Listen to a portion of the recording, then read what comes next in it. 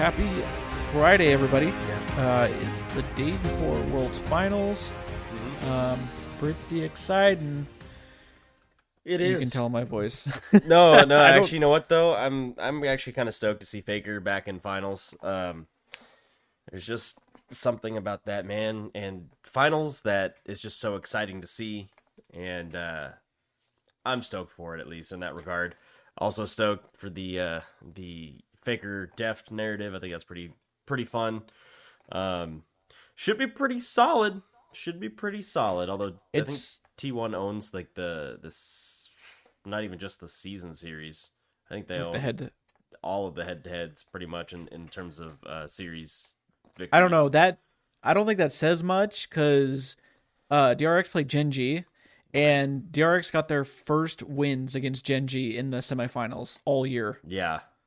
Also, DRX is a fucking play-ins team, and that's Right. insane. I think this is the furthest. I think they Yes. said this is the furthest play-ins team. So again, I mean, it's I kind of want to root for DRX just because they're super underdogs in this. But I mean, it's like Faker going for his fourth title. Someone I saw on the subreddit suggested that if T1 wins, I can't T1 SKT whatever.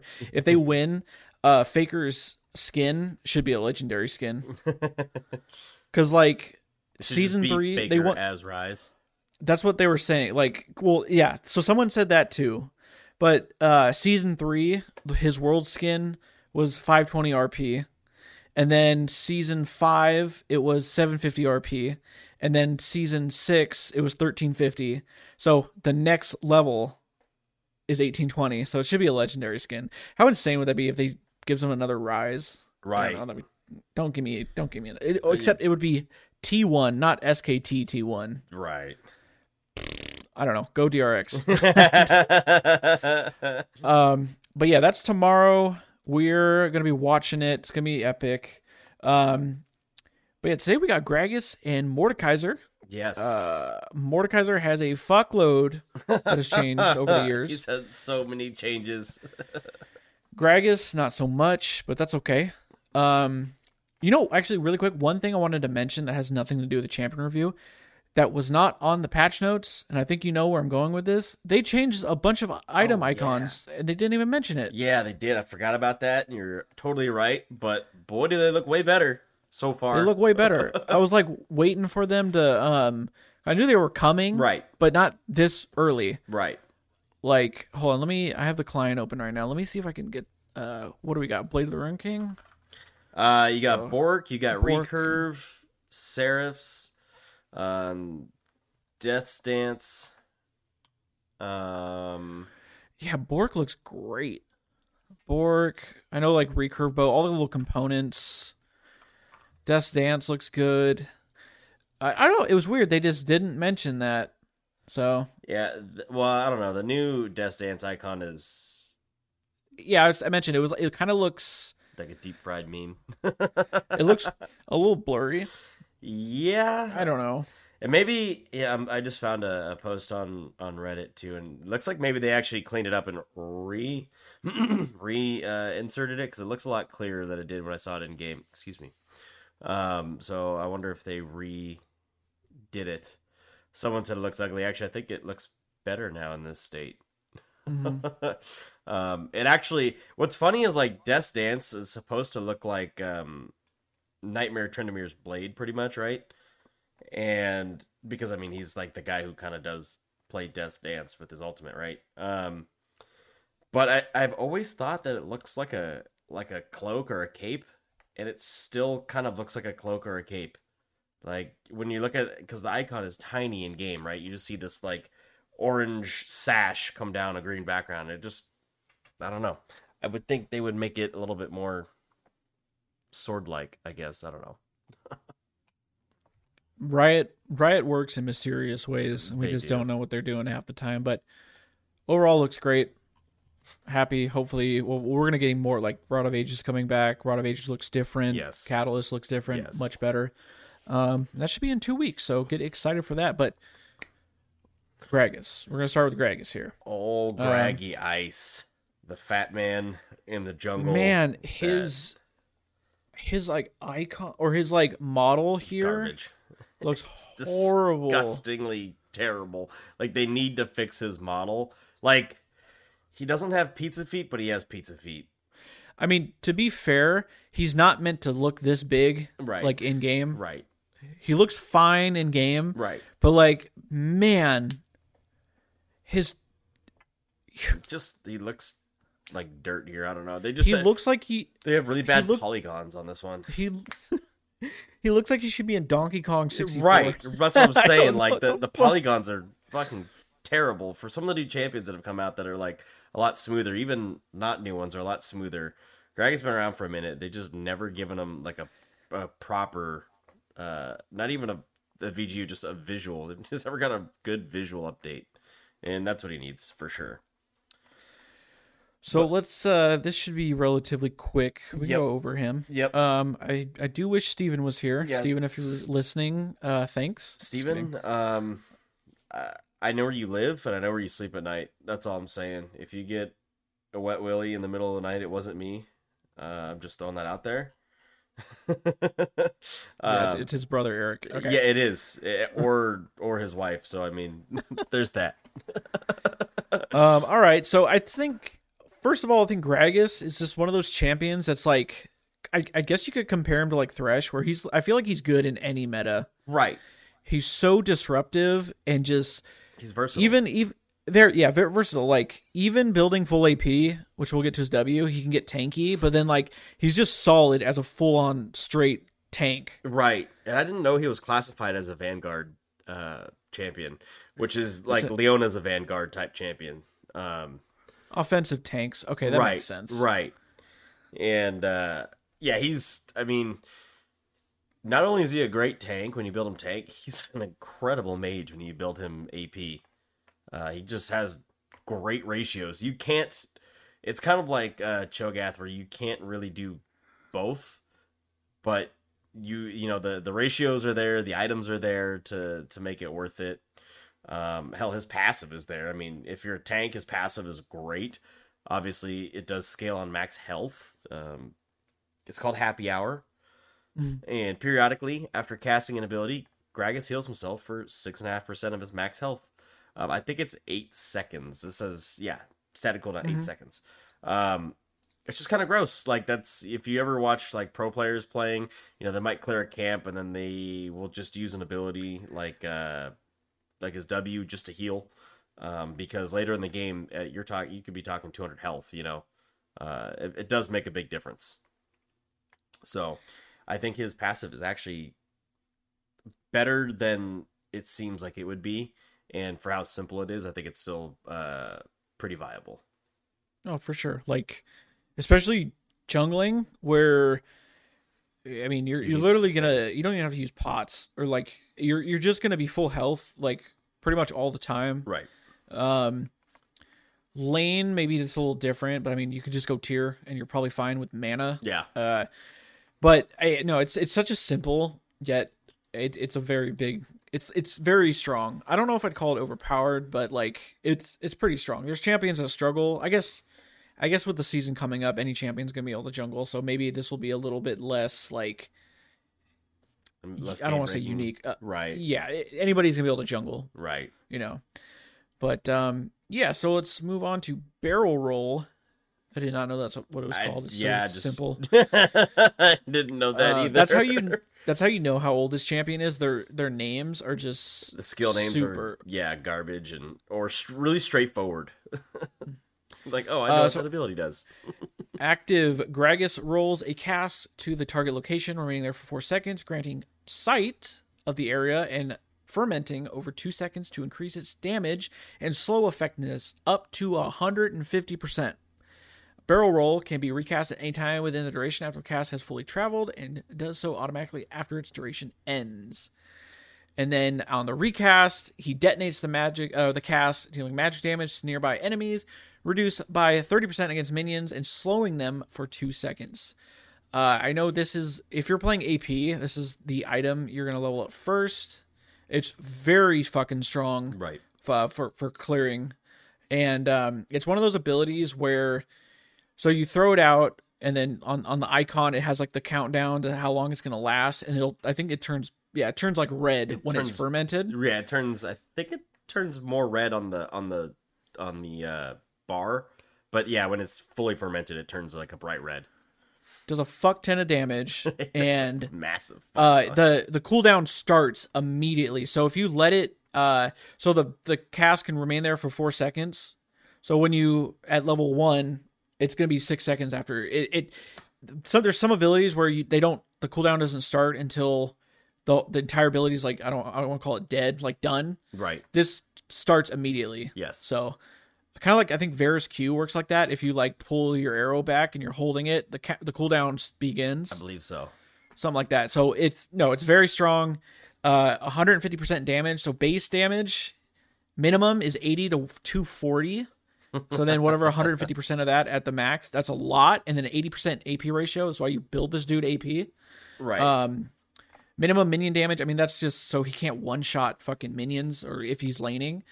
And then the minimum slow is 40 to 60. So then 150% of that 60%, like that's a lot. So the maximum slow you're going to have is 60 to 90%.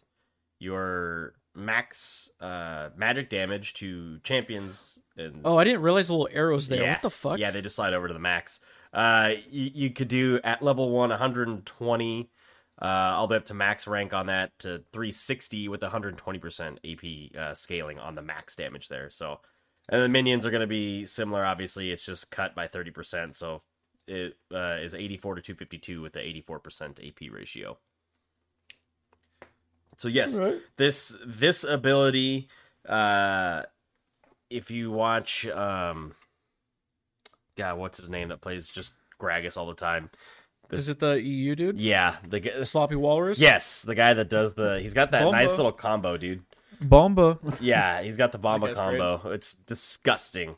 We'll get into that after we get through all the abilities because that combo is gross, and you can pretty much 100-0 any fighter, which is like a half squishy. But for now, we'll move down to Drunken Rage. The active Gragas channels for 0.75 seconds, drinking out of his brew, and gains damage reduction for 2.5 seconds. Upon completing the channel, Gragas empowers his next basic attack within 5 seconds to have an uncancelable windup, gain 50 bonus range, deal bonus magic damage to the target and nearby enemies, capped at 300 against monsters. So, Gragas takes a big old sip of his barrel and then uses it to smash the next person that he sees. Drunken Rage is a very good name for this ability because it's like, yep, I'm drunk and now I'm gonna smash you with my drink. So the damage reduction is not crazy high. It really only benefits you if you're building AP, which is why the AP Gragas works because you can get into a fight pretty quickly. I mean, it holds for 2.5 seconds. You're getting 10 to 18% based on rank, plus 4% per 100 AP. So, I mean, if you're rocking 500 AP, yeah, that's another 20%. Yeah. So almost 40% damage reduction at max rank. I mean, I believe this is the ability you max last. I believe so. Yeah, I mean, you're not getting any 5 second cooldown. Exactly. I mean, that's insane, right? If you that's pretty good. I mean, right. Combo that, like, you're in the jungle, you're not taking any damage, you're healing off your passive as it is, and you're getting damage reduction. It's to make your jungle clear even crazier. Yeah. Yeah. All right. What about the damage? The bonus magic damage is 20 to 140 based on rank, plus 7% of the target's max health and a 70% AP ratio. Again, if you have 500 AP, that's a little less than 3/4 of that, which is math is escaping me right now. Like, was that 350 or something like that? 75 would be about 350, somewhere in that range. 350, yeah. About 350. Plus 7% target's max health, and if it's max rank at 140, I mean, you're talking, this ability does a shit ton of damage and gives you a massive amount of fucking right reduction. I mean, the fact that it does percent target max health is just another reason he can go tank. Like, he just does damage as a tank. Right, and if you can get somebody, if you're skilled enough and you can pull it off, you can roll a barrel behind them take the Drunken Rage, run up, pop the barrel, and smash at the same time for a massive burst of damage if you're going AP. There's other things you can add to that combo, and we'll get there when we get through these next couple abilities. So tell me about maybe his, I don't know if it's most iconic, but one of his most iconic abilities. Body Slam, man. It's so good. It's so good. Yeah. Okay, so Gragas charges in the target direction and stops upon colliding with an enemy, dealing magic damage to all nearby enemies. We noticed, or have we mentioned, all of these abilities so far are AoE? Yeah, like, everything is AoE. I didn't realize they were all AoE. Yeah, it's pretty nuts. Every single one of them. He has so much fucking AoE. Dealing magic damage to all nearby enemies, knocking them back, though not through terrain, and stunning them for 1 second.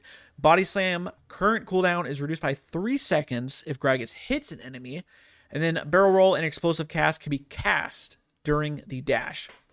I think, one of the biggest things is if you hit someone, you get 3 seconds refunded. The fact that you can cast other abilities while fucking throwing yourself, yeeting yourself through the air. With belly first. He is the most nimble fat man. It's pretty insane, dude. Like, you'd be walking through the jungle minding your own fucking business, and then you get hit with fucking, I don't even know. Does it say, like, I wonder if it would, like, tell you how much champions weigh, like, in lore. How big they are. You know, he's got to be fucking like 400 pounds, dude. He's fucking find it. There might be something here, but it's just so crazy. Like, this huge dude is so mobile, right? So the magic damage is 80 to 260 with a 60% AP ratio. Like, all his AP ratios are through the roof. Like, they're all over. I think the lowest is 60%. Yeah. Minimum damage is 56 on his Q, but that's still like, what the fuck, dude. They don't have well, maybe if there's a trivia blurb. He's maybe fucking huge. There's nothing on that side. Let me see. Yeah, he's a fat man. I'll tell you, he's a big motherfucker. He's like, and like playing him top lane, he's just wonderful for setting up ganks for your jungler. Like, he has so much CC, and he just preps the, like, he's just okay. He's a tank. But then he's also deceptively tanky with his W, and like you could bait so many people in trying to like tower dive you if you're like 1 HP. You're just gonna heal. You're gonna take reduced damage. You can body slam to just interrupt whoever the fuck. Throw your Q out, slow them. Like, I don't think you ever want to dive a Gragas. Like, no. And then we'll get to his ult right now. So especially especially with that cask, which is his most iconic. They said the belly bump might give it a run for its money, but this, I think, for sure is the most iconic. Gragas hurls a cast that travels to the target location over 0.55 seconds, exploding on impact to deal magic damage to all enemies within the area and knock them back 900 units, though not through terrain, from the epicenter of the explosion, as well as granting sight of the area for 1 second. So let me break that down, because that sentence is written very strangely. You throw the cask, and wherever it lands, it has an explosion, kind of like a Ziggs W, the satchel, and it's going to blow people in any direction outward from that cask. You just can't send them over walls or over terrain or whatever. This ability has a base damage of 2 to 400 based on rank, with an 80% AP ratio. It's very easy to one-shot a squishy with just this ability alone, if it's early enough in the game and you're fed enough. I've seen it happen as an ADC, or even like a weak early unit like a Soraka or Lulu that just doesn't have the health pool. He just drops a cask right on your face and you're dead. You don't even get knocked back; you just die. You can't move. No, yeah. Especially if you get like comboed, like. Yeah. So the was the Bomba combo. Yeah. Does he throw a Q? So yeah, he throws the Q out backwards, or he'll throw it to the side. Yeah, where he thinks, let it ferment, and he will, of course, W for the damage reduction just in case. Yep. He can E, then flash, so you surprise him. Yep. Knocks them up, and then drop the cask on the opposite side.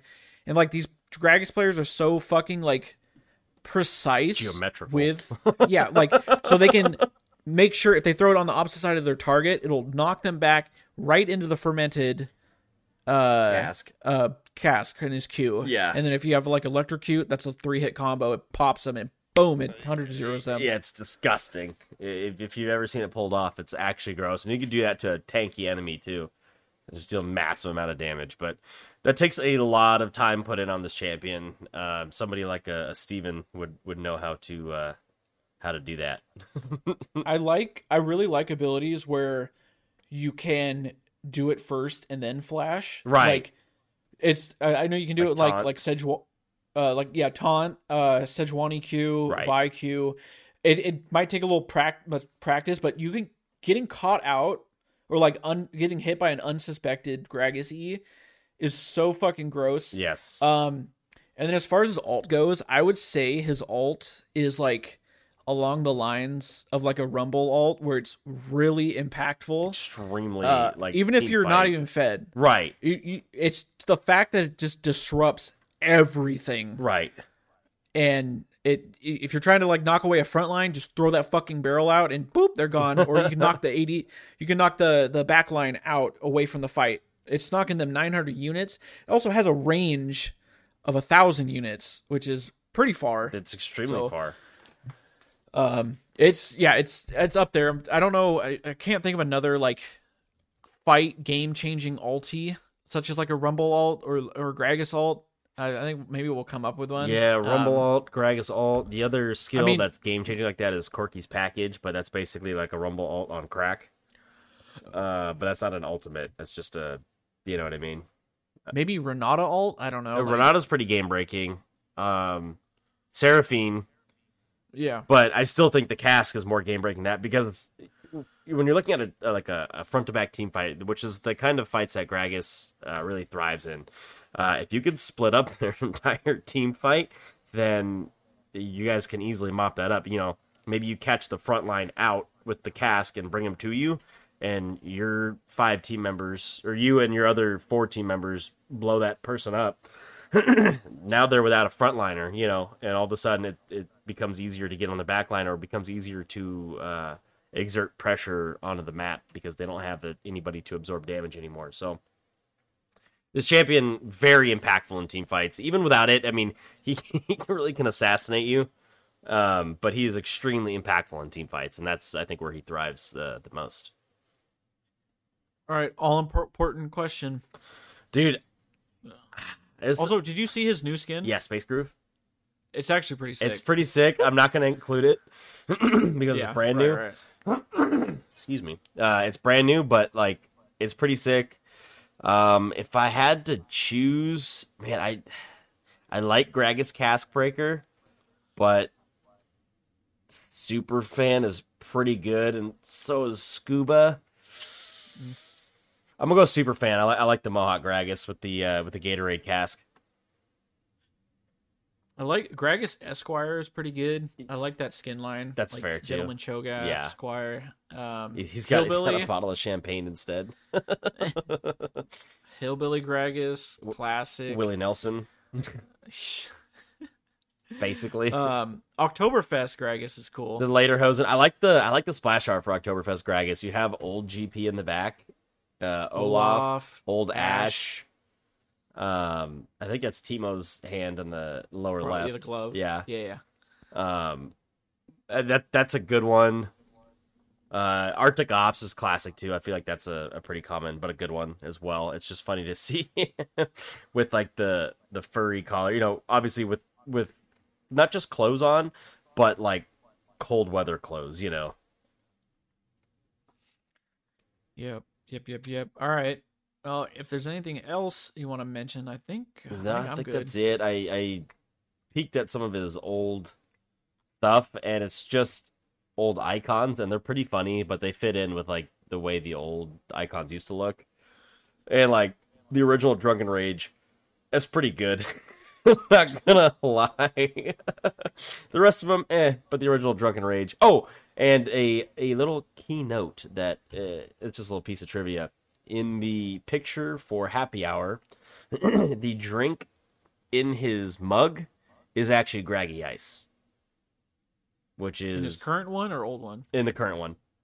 Okay. Is actually Graggy Ice. And that That's just a play on Natty Ice for those of you who don't know about hillbilly beer. But from there, I think we can transition on to our next champion, which is going to take the brunt of the time. Young Mordekaiser, a.k.a. Mordekaiser, the Iron Revenant, a.k.a. What was he called before? The Master of Metal? I think that's what it was. I think you're right. Oh, man, I wholly forgot about that whole... he was used to... no, it still says Iron Revenant. Yeah, but that wasn't what it was. Anyways, I look at his original title. This champion is just so infamous with having bugs. Like, especially if anybody has watched Pro Play for a while or has been playing for a while, Season 5, the Juggernaut rework, Riot just fuck. This is the reason why we have smaller patches leading up to Worlds now, because on whatever patch that was for Season 5 Worlds, they reworked Mordekaiser, GP, Darius, Skarner, all the Juggernauts, Garen. I don't think... Maybe Garen got a few games. But Mordekaiser and Gangplank were just 100% pick ban. They both had 100% win rates.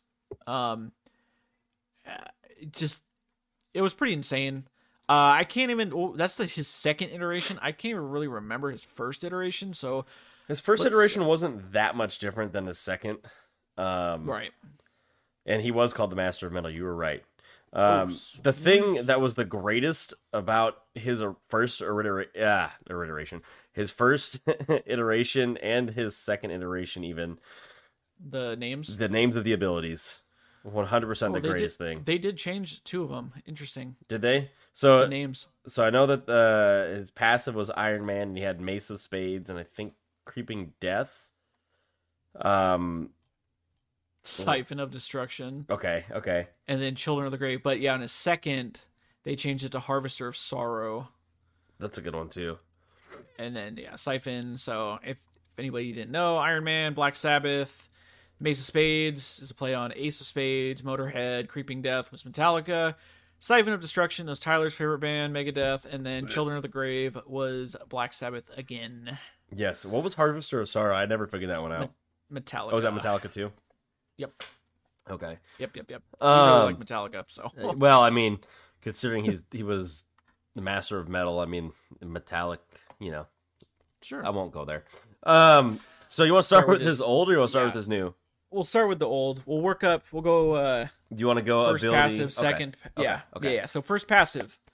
Iron Man, Mordekaiser shields himself for 17.5% of the damage dealt by his abilities, doubled against enemy champions, capping at 120 to 630 based on level, and decaying by 3% per second. 630 feels like a lot, but it was gonna a lot. get to. So it didn't scale. It was pretty, all right, pretty basic. Second iteration, innate. Mordekaiser shields himself for 25% of the damage dealt by his abilities, halved to 12.5 against enemy minions, and capped at 25% of his max HP. And then after 1.5 seconds delay, Iron Man shield decays at a rate of 1.5 base health per second, down to a minimum of 6.25% of his max health. Yep. I don't think...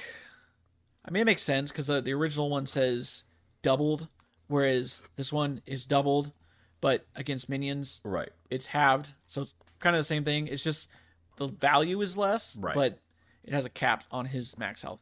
And then let's go back to his current passive, which I believe is very similar.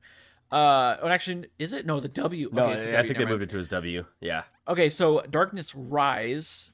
How do you feel about them getting rid of the song names? So there is one song name in here. What, Indestructible? Yes. Disturbed? Yes. No one listens to Disturbed. But I don't think that they did that intentionally. I'm putting it that No. way. Like, there is a song name in there by a new metal band, so sure, but I don't think it was intentional. I would have to find like a little trivia thing to see if it was intentional. But I was very sad that they like, I wish they would have just found new metal songs to incorporate into his kit. But he is now also called the Iron Revenant, so they did take the like heavy metal idea away from him. But yeah, I wouldn't say I was not happy. I just was sad. So his Darkness Rise passive innate. Mordekaiser's basic attacks are empowered to deal 40% AP bonus magic damage on hit. And of course, every passive of every rework champion needs to have 4 fucking paragraphs and have a million things. It says and then we still got Mordekaiser on it. Mordekaiser? Well, remember, LawWiki is definitely not run by Riot. No, it's not. It's just funny. Mordekaiser generates a stack for each enemy champion or monster hit by his damaging basic attacks or basic abilities, lasting for 4 seconds, refreshing on subsequent hits, and stacking up to 3 times. We know we love 3-hit passives. At 3 stacks, he gains Darkness Rise. Darkness Rise, Mordekaiser gains 3, 6, 9. Damn, she's fine. Thank you. And, bonus movement speed. And deals 5 to 15.2 based on level, plus 30% AP, plus 1 to 5 based on level of target's max health, magic damage every second to nearby enemies. Against monsters, the damage is capped at 180 per second. So I know when he first got reworked, that movement speed bonus was a flat percentage. And I think within this year, they added the scaling. Yeah. Fucking great, because it feels so bad to let people just run out of Mordekaiser's range. Yep. Easily when his passive is running, right? And then I know they changed it to work on all jungle monsters now, because before it just used to be the large ones. Yes, which is great. He's still pretty decent at jungling. I don't know. It's pretty sick. It feels good. Yeah, obviously it feels a lot better. They put the old passive in with his W, which we'll get to. I think it's pretty good. It lets him. It makes him feel like a lane bully. Like you don't want to be sitting in this, right? Especially, you're gonna build Riftmaker with him, because like Omnivamp and just the amount of like true damage that he's a pre-stack damage on that. He's like a drain tank, right? He's gonna want to like vamp off you. You can't get away from him, especially if you slap on a fucking Rylai's. You are not getting away from this dude. It's so disgusting with the Rylai's, dude. Yeah. Yep. All right, let's go back. Let's tell me about his cues. Mace of Spades. So, Mordekaiser's next basic attack gains bonus range and is enhanced to deal magic damage, applies spell effects, and to either bounce up to 3 additional enemies or dealing 65% increased damage if there are no other enemies nearby. Mace of Spades resets Mordekaiser's basic attack timer. So it adds magic damage to your basic attack. So you get 100% of your bonus AD added to this. The magic damage did scale at this time 80 to 200, and you got a 40% AP ratio. I believe it was, or was that the second iteration that became a 3-hit? It was the second one. Yeah, okay. Yeah, so this one, like if there was things nearby, it would become an AoE ability. If there was not, it was just bigger damage to a single target. So, and I believe his mace got really big when he dropped it too. It made, I know, we'll talk about the second one because the sound it made was incredible. It did. It was. I don't remember the first iteration of Mordekaiser. I don't think remember I played enough. Yeah. But Mace of Spades V2.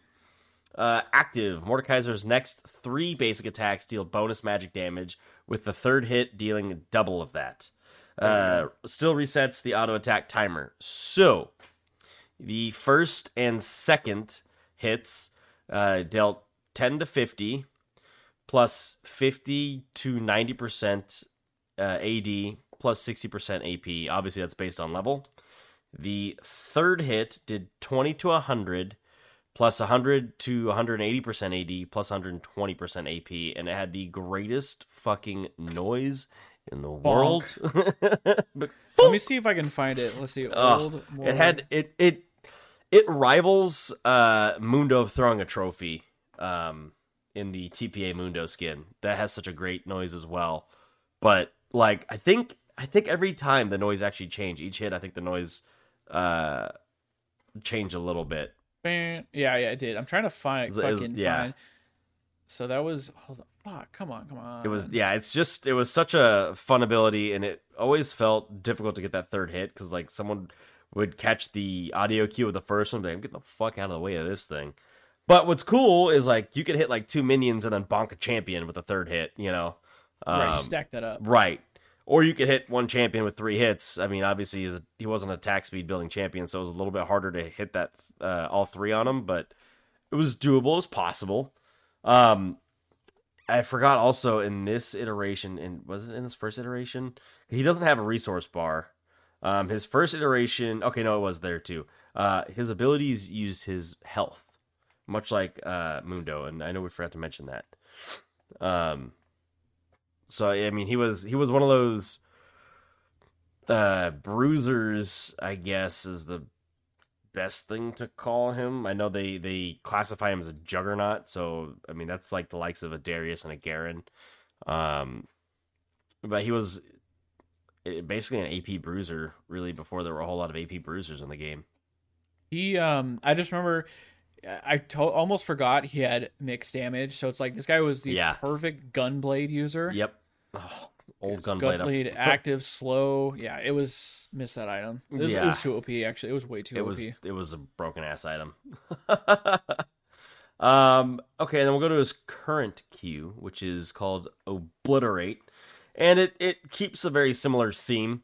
Mordekaiser strikes his mace down in a line in the target direction, dealing magic damage to enemies within, increased if only one enemy is hit. He also has a voice line that just says shatter when he drops it. And it's pretty disgusting.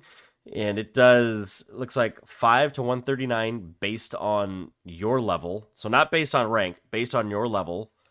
Plus 75 to 155 based on rank with a 60% AP ratio.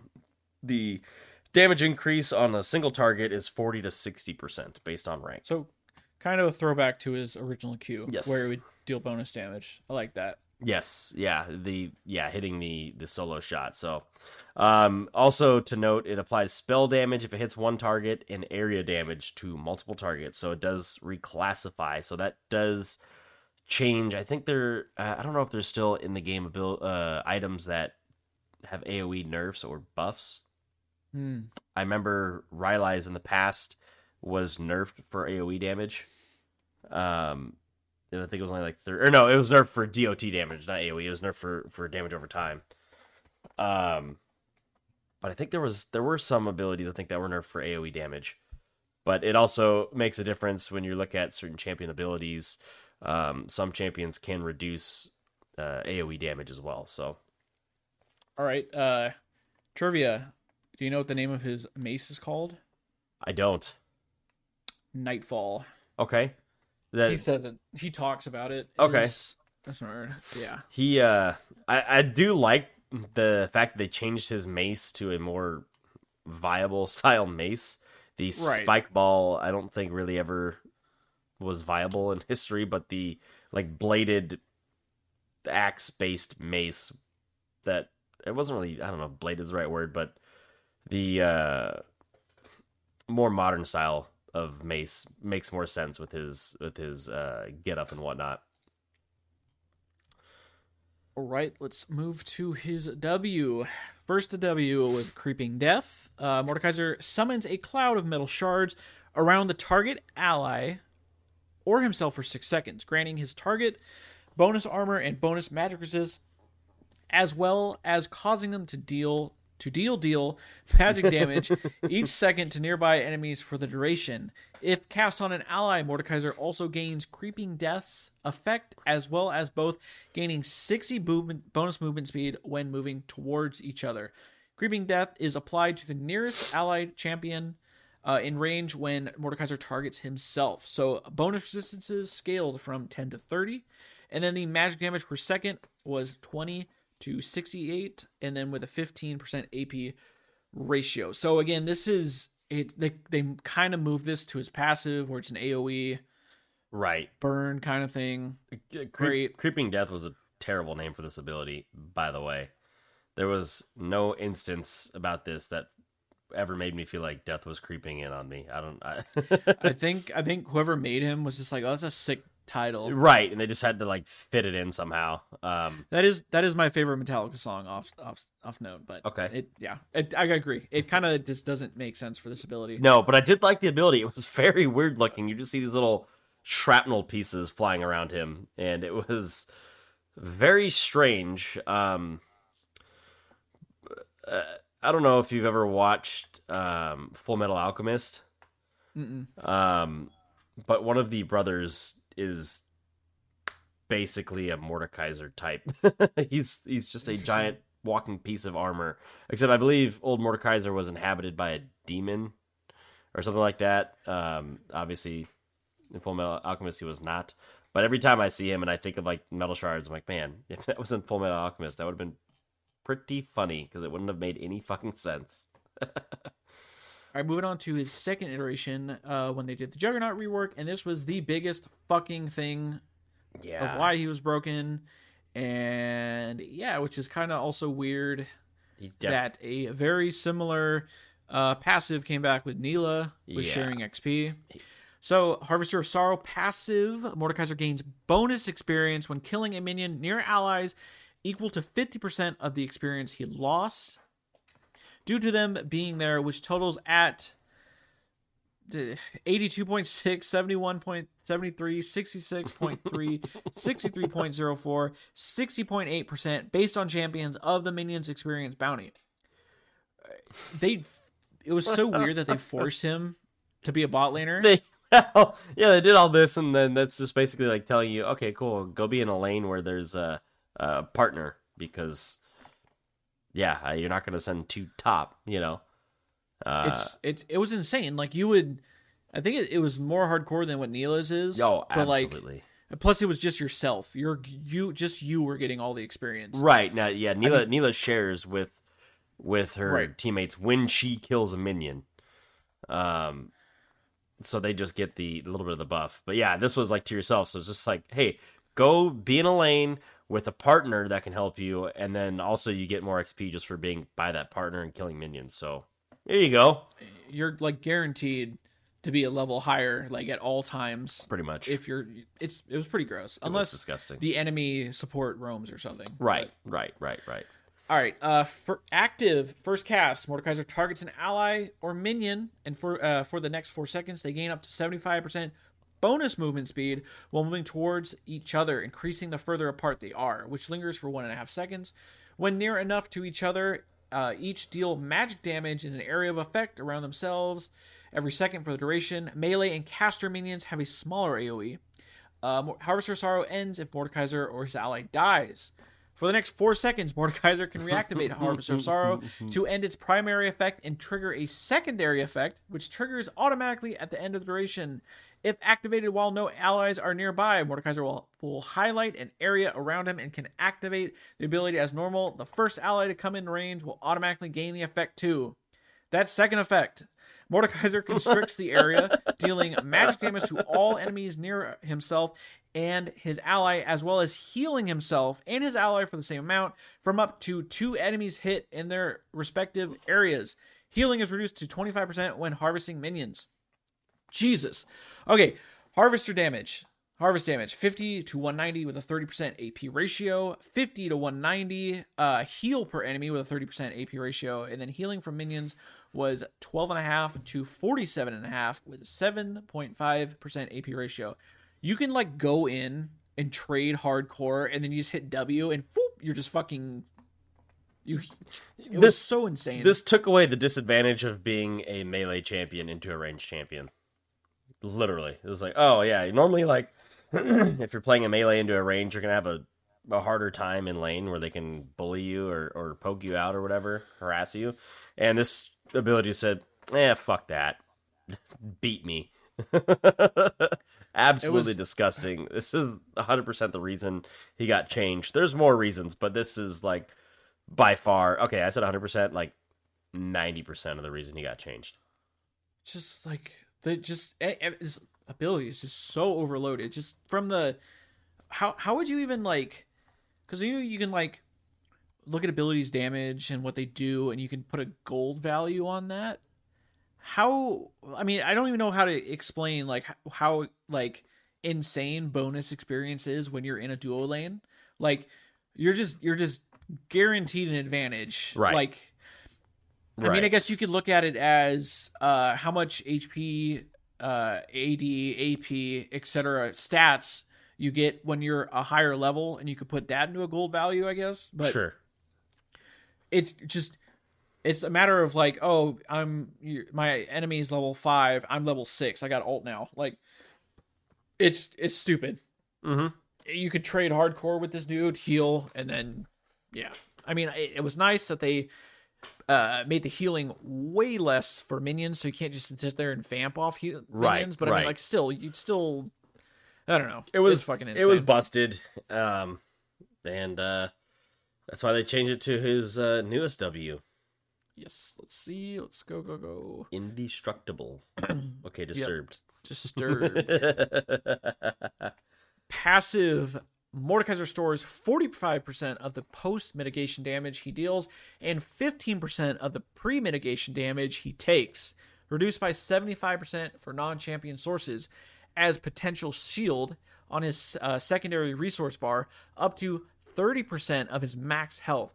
Thing to note, we have not said, his abilities don't cost health anymore. They got rid of that. Yes. There's no resource. Yeah. Up to 30% of his maximum health. The potential shield decays by 8 to 25 based on level every second after not dealing or taking damage for 1 second.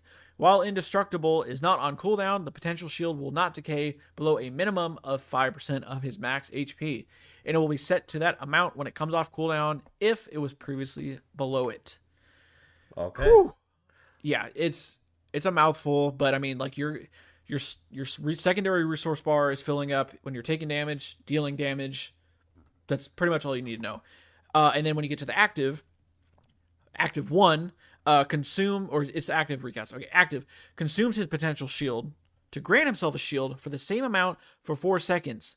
The shield decays exponentially over the duration. Indestructible can be cast after half a second while the shield is active. So the shielding, when you recast it, it heals for a portion of the amount, so 35 to 45% of your shield. So shield is going to be 100% of whatever you're stacking in that resource bar, and then you're going to get less than, at max rank, less than half if you want to heal yourself. But I mean, it scales with your max HP. He's a bruiser. He's an AP bruiser. Yeah. You're going to be stacking a fuck ton of HP. You could potentially build him full tank, really. Like, true. There was, like, if you want to go, I mean, they're going to be changing Sunfire, but like, people go the Iceborne, Demonic Embrace. Demonic is so fucking good on this dude. Riftmaker is probably the best. Yep. I mean, 30%, if you have 5,000 HP, that's a fucking lot. That's a lot. Yeah, it's just deceptively tanky. And just, yeah, when it gets to like mid to late game and you see this champion appear on your screen, it's like, get the fuck away from me, please. Get the fuck away from me. Yeah, I mean, I don't have anything else to expand on that. I don't play new Mordekaiser. I feel like I'm garbage at it. So I used to play him a lot, but I don't play top lane that much anymore. But that's fair. Yeah. Right, and I also feel like he's not quite in the meta anymore at the moment. So he's like a very niche pick. Right. I feel like he'll come out every once in a while. Right. But all right, we'll move down to the E, the old E, original E, Siphon of Destruction. Active, deals magic damage to all enemies in the target direction. Wow. Fucking basic, bro. 70 to 250 base with a 60% AP ratio. I remember that ability. It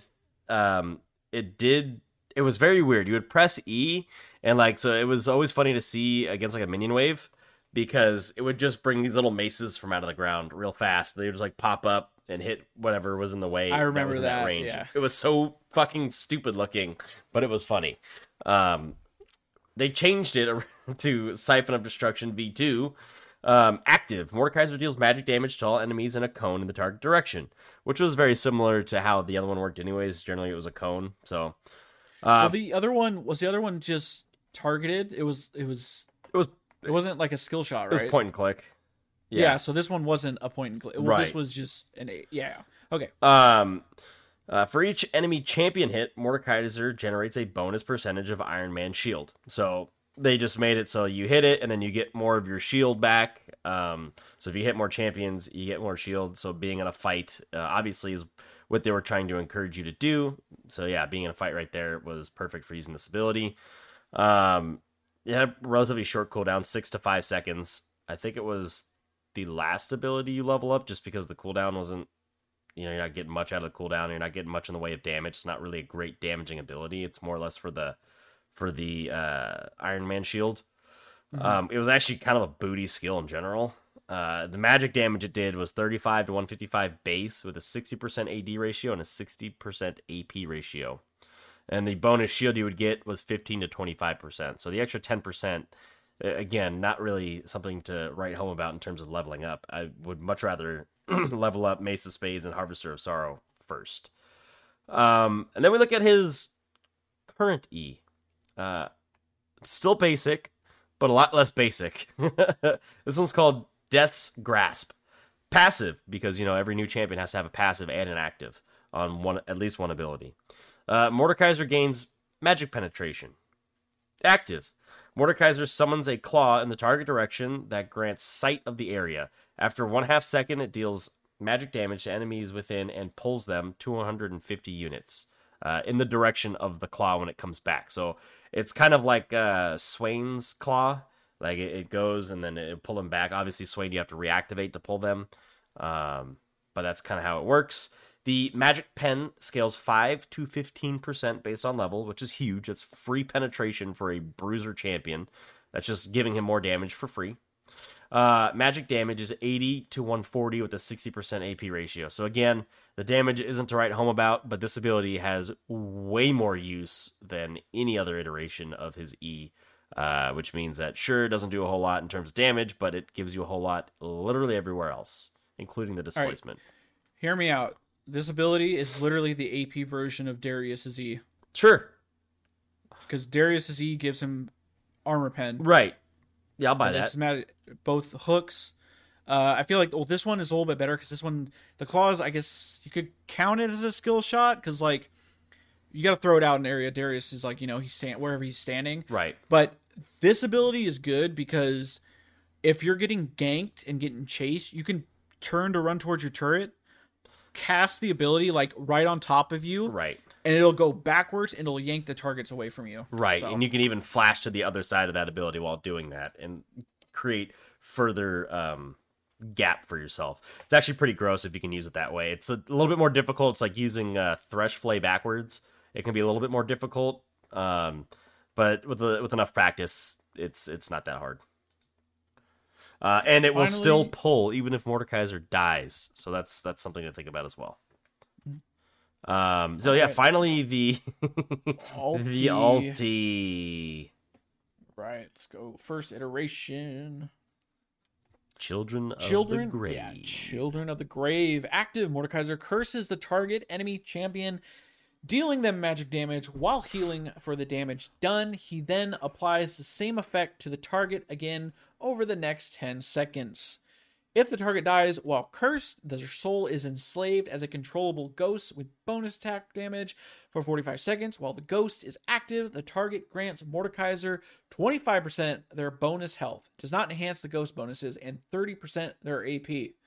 Alright, so the initial damage was 12 to 17% with a 2% per 100 AP of target's max health. Magic damage per second was 1.2 to 1.7 plus a 0.2% per 100% AP of target's maximum health. And then the ghost bonus AD was 25 to 100. Let's see. I think was this literally the same thing except the dragon? I think it is the same thing except for the dragon. Yeah, because you still got the healing. Yeah. Oh wait, hold on. It might be a little different. Hold on. I'm trying to let me go back and forth with this. I need to check this. That's gonna be yeah. Come on, stupid computer. Okay, hold on a second. Let me look at this. Yeah. So it says dealing damage immediately, and then right. So the second iteration, passively Dragon Force. Why was it called Dragon Force? You know why. I did not know that. You know why. I don't know why. You have all these classic rock bands and then Dragon Force. Okay. Well, what else are they going to do for a dragon, right? I know. Mordekaiser's basic attacks and abilities curse the dragon for 10 seconds. We'll get that in a second. Active, Mordekaiser curses the target enemy champion, dealing magic damage and healing himself for the same amount. This is where it differs. 25% of the damage and healing is applied instantly, while the other 75% is applied for over 10 seconds. Maybe that is the same. It just was worded... Yeah, it could be worded a little bit differently. What's the number? Yeah, it probably they probably said it wrote it like that to be a little more transparent. Right. Curse, if Mordekaiser team scores an enemy champion, take down as a cursed enemy, he temporarily enslaves their soul as a controllable ghost. Now, is that different if the target dies while cursed? Okay, so it's the same thing. It doesn't say it's just a takedown. Okay. Enslaving the dragon will kill Mordekaiser's current ghost and prevent him from summoning a new one while it survives. Second active, while the ghost is active, Children of the Grave can be used to move them to the target location. So champion ghosts gain 100% of Mordekaiser's bonus AD as bonus AD and 50% Mordekaiser's maximum health as bonus health. And while Mordekaiser has a champion enslaved, he gains 25% of their bonus health as bonus health and 30% of their AP as bonus AP. Dragon ghosts gain bonus range and modified movement speed. Let me tell you about the fucking dragon by the motherfucking way. So this here says it was global. It originally was not. So it's another reason he was played in the bot lane, because the dragon's right there. But this shit was fucking insane. Like, oh yeah, let's just go kill a dragon and just casually walk mid for a fucking team fight, or blow up that fucking turret because it's the fucking dragon. He does a massive fuck ton of damage. Like, I don't know why they made this innate. Like, I would think, make me have to cast it on the dragon. Like, give me a trade-off here. That would have been a lot more fair, but no, there's no trade-off. You had this fucking dragon, and I think you could have the dragon for longer than... Or no, it says 10 seconds. It always felt like it was longer than 10 seconds. No, but... it's not 10 seconds. That's it. That's just cursing it for 10 seconds. Yeah, okay. Yeah, you could have it's the same. It's like Ghost Duration, there you go, 45 to 75 seconds. Yeah. I think it's the same. Bro, okay. Yeah, this thing, just walk around with the fucking dragon next to me. Yeah, come fight me, bitch. Come on. Literally can siege turrets like a motherfucker. It's why it was 100% pick ban. It was so fucking insane. It was sick as fuck, but like... Oh, yeah. Oh, my God. And we didn't even go over the fact that, like, when you would control enemy champions as a ghost, there were so many fucking stupid interactions. I don't even know how many bugs there were. I just want to read this little piece to you. Mordekaiser might have been responsible for around 80% of all live bugs in League of Legends. There you go. That was in his original 2 iterations. Like, it was his pizza feet. This champion was broken. Also, pretty insane. The fact that the damage on his ult was 25 to 35% plus 4% per 100 AP of target's maximum health.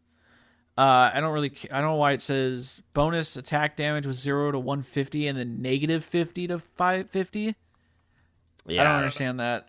But when I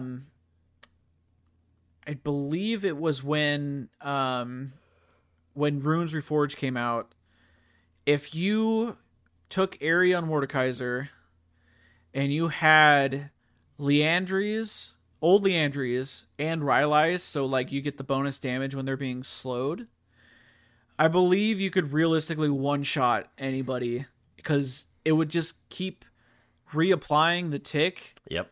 And you would just burn them to death. Yep. And it was pretty gross. Yeah.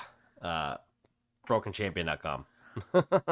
Point and click, and you're just burning for 35% base of your max health, and then 4% for 100. So it's yeah. That's not even items. Nope. Landry's, Riley. Okay, whatever. Other it was burning items. Stupid as yeah, it was broken. It was stupid as fuck. And then moving on to his current ult, which maybe this was, but we didn't even think about this. This is a pretty impactful ulti. Like, compared to we were talking about Gragas and like Rumble. Oh yeah, this is pretty fucking insane. This is true. Yeah, we didn't even include this one in the list. We were saving it. We were saving it. Probably visually one of the coolest fucking ults in the game. Yes.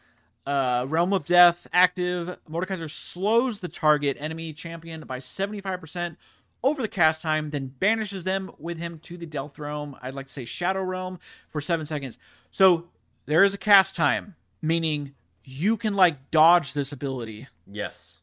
Fiora Parry can get rid of this. I'm trying to think of another. Sivir E. You just or like yeah. Anything that can like it's a suppression. Yes. Right. So anything that can like disrupt the suppression. I mean. Let's see, guys. The target is displacement immune, crowd control immune, or protected by a spell shield. The target, if it's a clone or Scion's passive, also cannot be banished. Yes. I just want to say, this guy can fucking send a pirate to another dimension, and all that pirate has to do is eat an orange. Yeah. And he's out. It says here, Realm of Death can be dispelled if the target uses a cleansing effect with the exceptions of Cleanse, Mikhail's Blessing, and Kled's Dismount. Soul Unbound's Recast is disabled while in Realm of Death, but will cleanse it if somehow cast. That was a good one. You mentioned Kled. Like, when Kled gets dismounted, if you cast this ulti right as Kled's about to be dismounted, it'll get interrupted. Like, it won't go through. Right. Anything that's untargetable, like... Right. It's fucking stupid. I don't like that. Also, it's half a second. A little thing to note.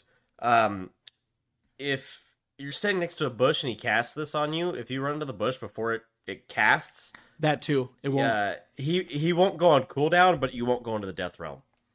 So he can still... If you're out of sight of him. Grab you. Yeah, if you lose the sight. So even a Graves W... oh, God. I think could... And now, like I said, it doesn't go on cooldown. It just doesn't affect. Let's see. Let's go over. So 7 seconds, you're banished, which feels like an eternity, by the way. Like, you think 7 seconds isn't that long, but I mean, like, when you think about Zhonya's 2.5 seconds, that feels like an eternity sometimes. Right. 7 seconds, you're gone. Yep. It feels like you're in there for fucking ever. And all other enemies or allies, minions, whatever, fucking go bye-bye. So what's really good about this is if you're trying to flip a Baron, trying to flip a dragon, you just ult the enemy jungler, and it's like guaranteed that you should be able to get the dragon or objective. Right.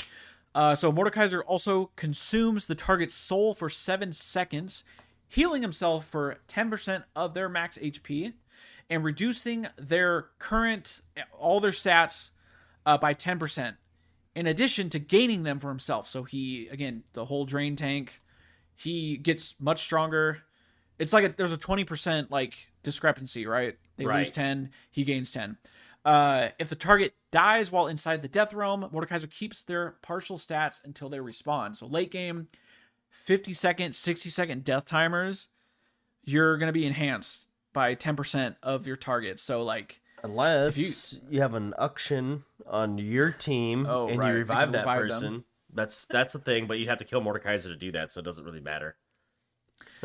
Units between realms see each other as spirits, considering each other dead and negating any interaction between each other.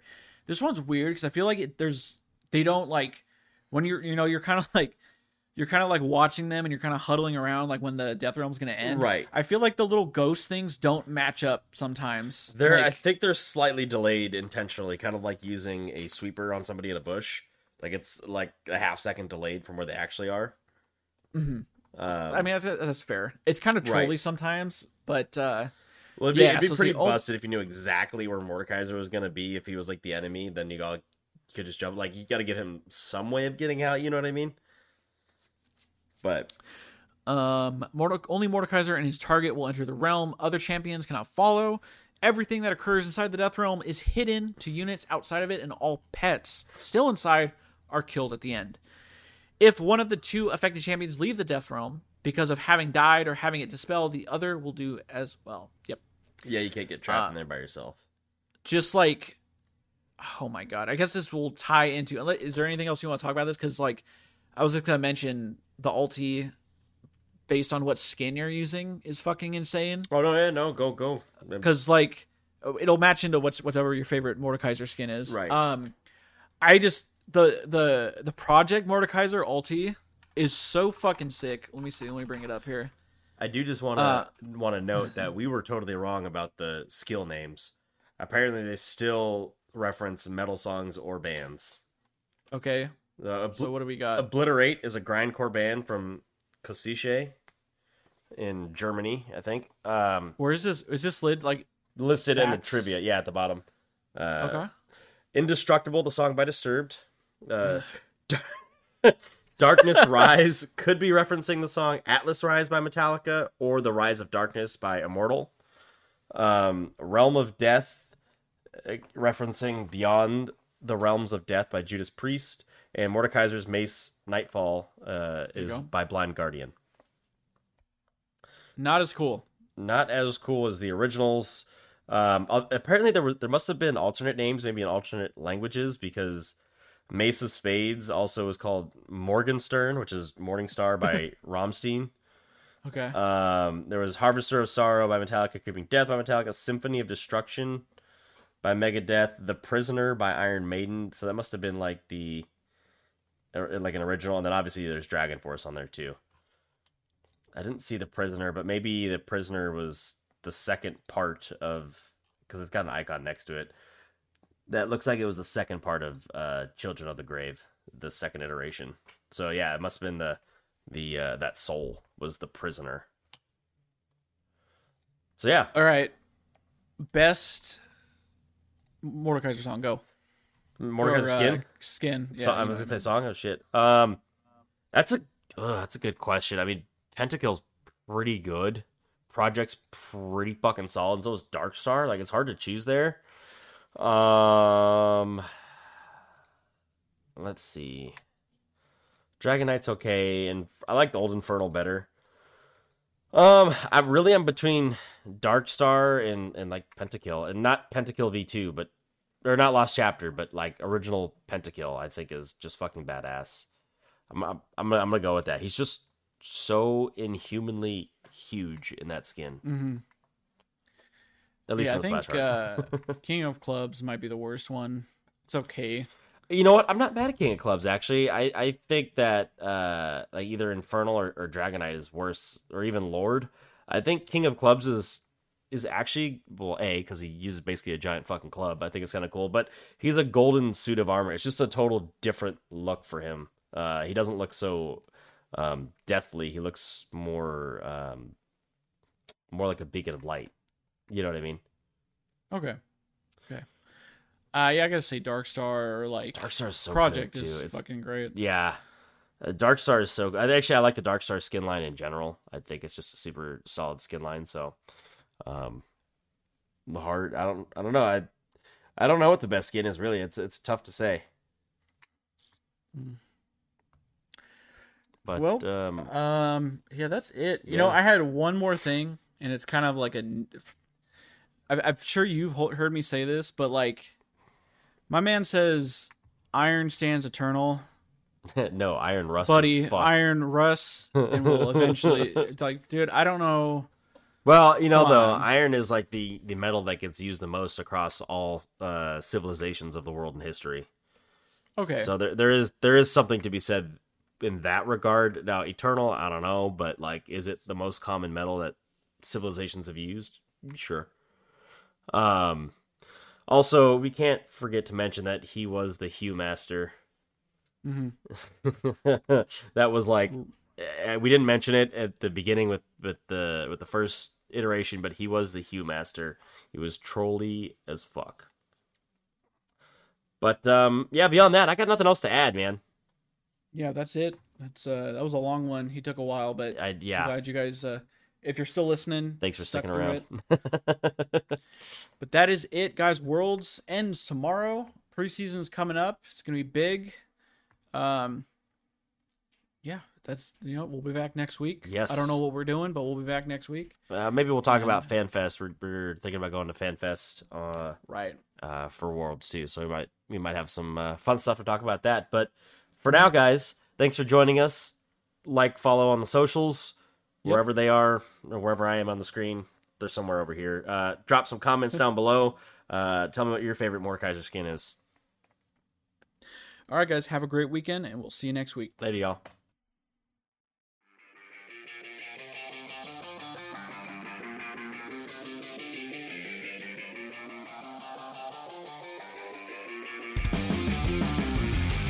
How's it going, everybody? My name is Dean. And my name is Tyler. Patch 13.7 is here. I think this is like the first patch. I haven't read the little spiel they usually do, but I think this is the first patch that's like for MSI, because we got about a month. I think like a month and no, is it the beginning of May? I don't fucking know. Dude, I don't know. Their schedule is always all over the place. I can never keep it straight. Oh, here we go. Shows up one day. MSI play-in May 2nd through the 7th. Bracket stage the 19th through the 14th, and the 16th to the 20th. And then the finals are on May 21st. Okay, so it's going to be here really fast. Nice, okay. Nice. Yeah, we're going to get really quick. We got a few things before we get into the patch notes. Right here, we know we're always doing our thing about saying our thing about the YouTube channel. Yeah. Come through, check out all the shorts, guys. I'm trying to get at least one out a day. So come through and take a look at them, give them a like, let us know what you guys are thinking. And then the full gameplays. We got another one coming out this Saturday. Was from the same stream as that Ramus gameplay. I think this one's on Vi. I think this was the one where you and Purple were kind of arguing with each other. And it was fucking funny. Yeah, that was funny. It was funny. All in good nature, though. So it wasn't good. It wasn't like, it was an angry argument. It was just bickering. Yeah, and yeah. So other than that, also wanted to give a quick announcement. You know, we're talking about our 150th episode coming up, and we want to do a special giveaway stream, like interactive stream. So everyone get out your pens and papers and write this down. Put it on your chalkboards. Put it on whatever the fuck you're using. Chalkboard, dude. Chalkboards. Saturday, April 15th, we are going to do a stream to celebrate that. There will be giveaways. We'll be giving away RP throughout the course of the stream. Probably stream for like 4 or 5 hours. The one thing we really want to do, and we've been talking about this for a while, is Tyler and I really want to cast some games. We want to cast full-on 5v5 games. Yep. So, what I need all of you to do, if you want to participate, and also, depending on how many teams we can make, there will be another prize for the winning team. It'll be a little bit more than the normal like giveaway prizes, whatever the fuck we do. So, if you feel like winning some RP and being competitive, and most importantly, you want to hear our game analysis and shoutcasting. I don't know how fucking good it's going to be, but it'd be entertaining. Come on over here to the Discord, in the link tree in the description. Join the Discord channel. Come over here. If you want to be like, I guess, like a team captain, if you want to volunteer yourself as a team captain, come over to the suggestions tab and create a new post and be like, hey, I want to be a captain. And then you can recruit people, or people can volunteer to be on your team. Right. We really want to do this, guys. So please make this possible. Yes, and we're gonna need 2 Crapitanos. So, those or more, of you that or are more into if there's that, more. If we get enough people. Oh yeah, dude. If we can get more than that, great. We'll organize a whole mini tournament. But, yeah, would love to see you guys Saturday, April 15th. It'll be PS time. It'll probably be like 11 a.m., 12 p.m. PST. So yes, kind of right at noon time. Right. So Calientes, I do apologize. You'll probably be sleeping, but we'll be here. So throw it on the calendar, as Dean said, your chalkboard, whatever it is you're writing down on. Mark it down. We'll be here live and ready to go for you. We will be saying, or I'll be saying, this every episode until then, just to remind people all the time. But if you guys have any other questions, come in the Discord that's on screen right now, and either message myself or Tyler, and we'll clear up whatever you need, and we'll give you more information. Also, just come into the Discord in general. We do announcements whenever I'm streaming. I announced to everybody that they want to come play or just watch, and then other information that comes out. Just come in the Discord, guys. We want to grow our community, and it's growing slowly but surely, and we just love to have you guys in there. So absolutely. But yeah, other than that, let's do it. Let's get into patch 13.7. Yeah, there's a lot of changes, a lot of nerfs, a handful of buffs, a couple adjustments, and some systems changes. Looks like Grievous Wounds and Catalyst items are getting a bit of a change, and then there's some more April Fool's skins coming. Okay. Good. One thing, that April Fool's event was the stupidest shit ever. It was boring. You didn't even play it. You did not miss anything. I loaded into one blind pick, and I was held hostage for 40 minutes because my team... no one was like... Okay, what...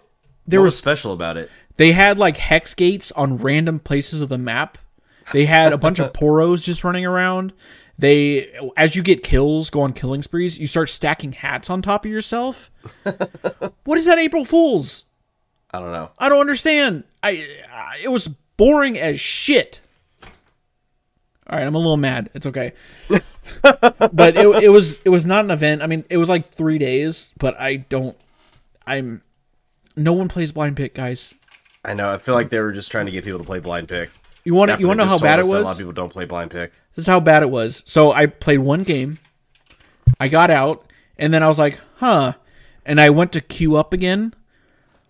The queue timer, the first time I got into a queue to play the actual game was 1 minute. After I finished that game, I just queued up again. It was 4.5 minutes. Jesus. No one's fucking playing that shit, guys. Jesus. No one was playing it. Congratulations, Rito, for a failed game mode. Just give us Nexus Blitz. I don't know what's so hard about that. Can't. But alright. They can't do that. They'll give us Earth 4 times a year, but they can't do that. Yeah. Okay. Patch. Champions. All right, let's start off quick and easy with the Moo Cowboy, Alistair.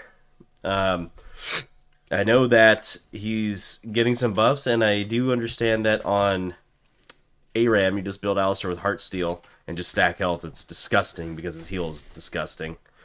But let's see. They are giving him a base armor and a base health increase. So his base armor is going to go up by 3 from 44 to 47. His base health is going to go up by 15 from 670 to 685. They're just trying to give him a little bit more oomph in the early game, where he tends to struggle against those ranged and enchanter-based supports. That's pretty big. I mean, I didn't realize his armor... I mean, I'm assuming it's because he's a melee champion. His armor's a little bit higher. I think so, probably. But yeah, 47 at level 1. That's a lot. Most champions are like 40 for that. Plus whatever, if you take armor and your... I don't even know what the fuck the name of it, where you get like plus armor, magic resist, or whatever. Yeah. I call them little sub runes, but whatever they are. Okay. No, that's big. I feel like have we seen Alistair? We saw Rel this past week. I think Huhi was playing it, and that was the first time I've seen Rel, at least in pro play, in a hot minute. So maybe the melee supports are coming back. I like seeing, aside from like Leona. Leona's was like every fucking game last year. Right. Give me some Alistair. Or no Nautilus. Nautilus doesn't count. Nautilus is useless as shit. Give me Alistair. Uselessness. All right, let's move on down to Annie. Side note about Annie, we discovered how OP, maybe it's just because it's ARAM, how OP that Molten Shield damage, the thorns aspect. That shit hurts. We're playing an ARAM and we're just slinging abilities at this, or whoever is, we're just taking damage. We're like, what is this? It was her. I was like, what is chunking me? And I was like, oh, the Molten Shield. They added the ability damage on it last time. That shit hurts. It felt strong, and I hadn't experienced it. But Annie's been all over pro play too. So let's see. They are increasing the cooldown on her E, and then the shield value is getting decreased. So pretty big hit to support Annie. The cooldown was 12 to 8 seconds. Now it is 12 to 10 seconds. And the shield amount was 60 to 220 with a 40% AP ratio. Now it is 60 to 200, keeping that 40% AP ratio. Wow. So it's small. It says people are maxing it first. But, it makes sense. Yeah. But we're hitting it a little bit with the base numbers, so for sure. We'll probably still see her. Yeah, I haven't actually played her support, and I haven't seen her support, and I don't know if it's just because she's been banned a lot, but I haven't had a chance to actually throw down with some Annie, so maybe that's what's to do on the next patch here. I think she's still going to be strong, like you said, so. Okay, Azir is next on the list. He's got a whole slew of changes here, and on there, I did see some comments on paragraphs. Reddit. I did see some comments on Reddit. If you haven't read this yet, you'll see what's so fucking funny about this. So go ahead. So let me read what they did, and then I'll just give you a quick little overview here. So, base armor increased, attack speed growth increased, passive duration and cast range increased, Q mana cost increased, stab range decreased, W damage increased, mana cost now decreases with rank. New recommended skill order. Please max W now. Please max W now. Also, please max W now. In summary, please max W now. Okay. Yeah, base stats. Yeah, go for it. Base armor 19. It's gonna go up to 22, so he's getting a 3 armor buff, just like Alistair. Let's go. Attack speed growth from 5%. Now it's gonna be 6%. The passive, Shurima's Legacy. This is the Sun Disc. Duration was 30 seconds. It's now 45 seconds, and the cast range was 500. It is now 700. That must have been a useless ass fucking passive. I'm looking up what normal turret range is. I have no idea. Is it not 750? Okay. Wow, it was only 500? That's nothing. That's dog shit. Okay. Q, Conquering Sands. Mana cost was 65 to 85. It's now 70 to 110. That's fucking huge. Stab range was 370. It's now 325. So that's huge. You're losing basically a whole Teemo. W, Arise. Magic damage was 0 to 110 based on level, plus 50 to 90, plus 55% AP. It's now 0 to 92 based on level, plus 50 to 118, plus 55% AP. Note, assuming W max, this is a damage per hit buff that scales from 0 to 10 by level 11 and then stays there. Okay. Mana cost was 40 at all ranks. It's now 40, scaling down to 20. So yeah, max this ability first. And this is miscellaneous recommended skill order. The game will now recommend maxing W first. I get they're trying to be funny, but that's really fucking annoying. Like, Riot, look at my eyes right now. Don't you ever fucking tell me how to max my abilities on champions, okay? You can't tell me what to do? Like, obviously, they're nerfing the shit. His Q is getting nerfed, and the W is like... But, like, that's just so weird. They're like... I feel like Azir is becoming a champion right now where it's a Zeri problem, it's a Yuumi problem. They don't know what to do with him. Well, I think the difference with Azir, though, is, like, low elo people suck at the champion. If you're, like, not Diamond, you probably suck at this champion. If you are Diamond, you're probably half decent, and above, you're half decent. He's really is a pro play champion, though, because No, for sure. He's definitely has a high skill cap. I would say his skill cap is similar to that of, like, a Lee Sin. But you got to have some mechanical ability to be able to pull it off and, like, understand your damage spikes as well, because his damage spikes are... Like, when you should go in and whatnot, and when you should use, like, your E to get the shield or whatever, versus just... Does it still knock people up? I don't even remember. His what? His R? His E? Is it the E that pulls through? The E pulls through. It doesn't knock anybody up, though. Okay. I think it used to knock up, but they have the shield still if you pass through somebody. So, yeah, just knowing when to do it, and then, obviously, the shuffle into the ulti is pretty fucking huge, too. So, he definitely has some mechanical playability that you got to learn. And if you can master this champion, you should be able to climb pretty fucking easily because he's disgustingly strong. So they want you to... So obviously, I was re-looking at this because I remember they got rid of the attack speed passive on his W. As you rank that up, it used to give like passive attack speed. Right. So that was gone. I do remember... So they want you to max this first. I wonder if like... Because I remember people were trying to build... Nashor's Tooth, and I believe Nashor's Tooth's passive, the extra like AP on auto, or it didn't work with his soldiers like that. Oh, so I'm not sure. I thought like Nashor's Tooth, I thought was like like core item, right? I don't think it ever worked. Oh, but I'm just curious.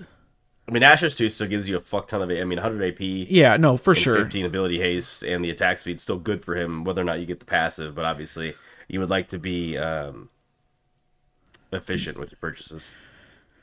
Assuming W. Okay, I maybe I'm just annoyed that they're trying to like force a skill order. It's just kind of lame. It's just, I don't know. Who wrote this article? Riru, probably. Oh, Riru. Yeah. All right, buddy. We'll see. How about this? I'll play Azir tomorrow, and I'll let you know if this was a good change or not. I think this is the first season where there's only one person who's writing the articles. Usually there's like 2 or 3. Oh, we know. We know. So no, for sure. Like we can tell by all the typos, but it's like I don't know. Like I figured they would change that after a while, but nah, you're in this one by yourself, dude. I'm sorry. All right, moving on to Graves. Passive critical bonus increased. R cooldown decreased early. Passive new destiny critical strike bonus per pellet was 20%. Now it's 30%. And then our collateral damage cooldown was 120 to 60. Now it's 100 to 60. Wow. This is pretty good because I'm pretty sure you still build... I've seen people still build like Eclipse and Gore Drinker on him just because his range is so low, so he's able to get in there and actually get the Gore Drinker active. He's basically a melee champion. Yeah. So I like this, trying to buff up his crit damage. 10% extra. I'll do that. I've always liked playing crit Graves, so little chance action on the Graves. Yeah, I like that. All right, coming up next, we got Callista. Attack damage growth increased, passive ceremony duration decreased. Callista now forced to channel. Okay, so base stats, attack damage growth was 3.5. It's going to go to 3.75. Her passive, the Oath-Sworn Bond.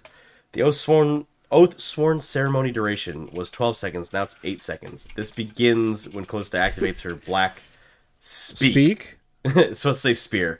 It says speak. And it says new, ride together, channel together. Callista is now forced to channel on the Black Spear while her Oath-Sworn is reviving. Oh, that's cool, because, yeah, it's always shitty when you play the Callista. You're like, why can't I move? And then you're dying, but it takes for fucking ever to die. Like, you just can't move, and then all of a sudden you're dying. It's like, Jesus Christ, I didn't even click this fucking thing. So. Yeah, there's a lot of the times I, like... It feels like it was glitched or something. Yeah, or, like, I know there's, like, a sound, and she says, like, the oath has been given, and, like, there's, like, a gong or something. Yep. There have been times, especially, like, in ARAMs, where I'm like, why can't I move? Oh, I have a Callista. Yep. Okay. Yep. So, like, you're choosing me? Because I don't think you... Does she choose you? I thought it was, like, a mutual thing. No, she chooses you, because she has that spear item. Right. It's all on her. So she could potentially choose someone that didn't want to be her Oath-Sworn. Yeah. It's gotta be... God, Riot, can we just talk about being, like, mutual with these things? Like, we need consent, okay? I need consent to be Callista's Oath-Sworn. I also need consent before you try to fart in my face, Riot. I almost just spit out my fucking water. All right. Bring us down to Katarina, dude. Jesus Christ. Jesus Christ. Oh, okay. That definitely just happened. Okay. Excuse me. Katarina, passive AP ratio increased. R base AD ratio decreased. Attack speed scaling increased. Oh, wonderful. Fuck me. Okay, passive Veracity. Sinister Steel Dagger magic damage was 68 to 240 based on level, plus 60% bonus AD, plus 65 to 95% levels 1, 6, 11, and 16 AP.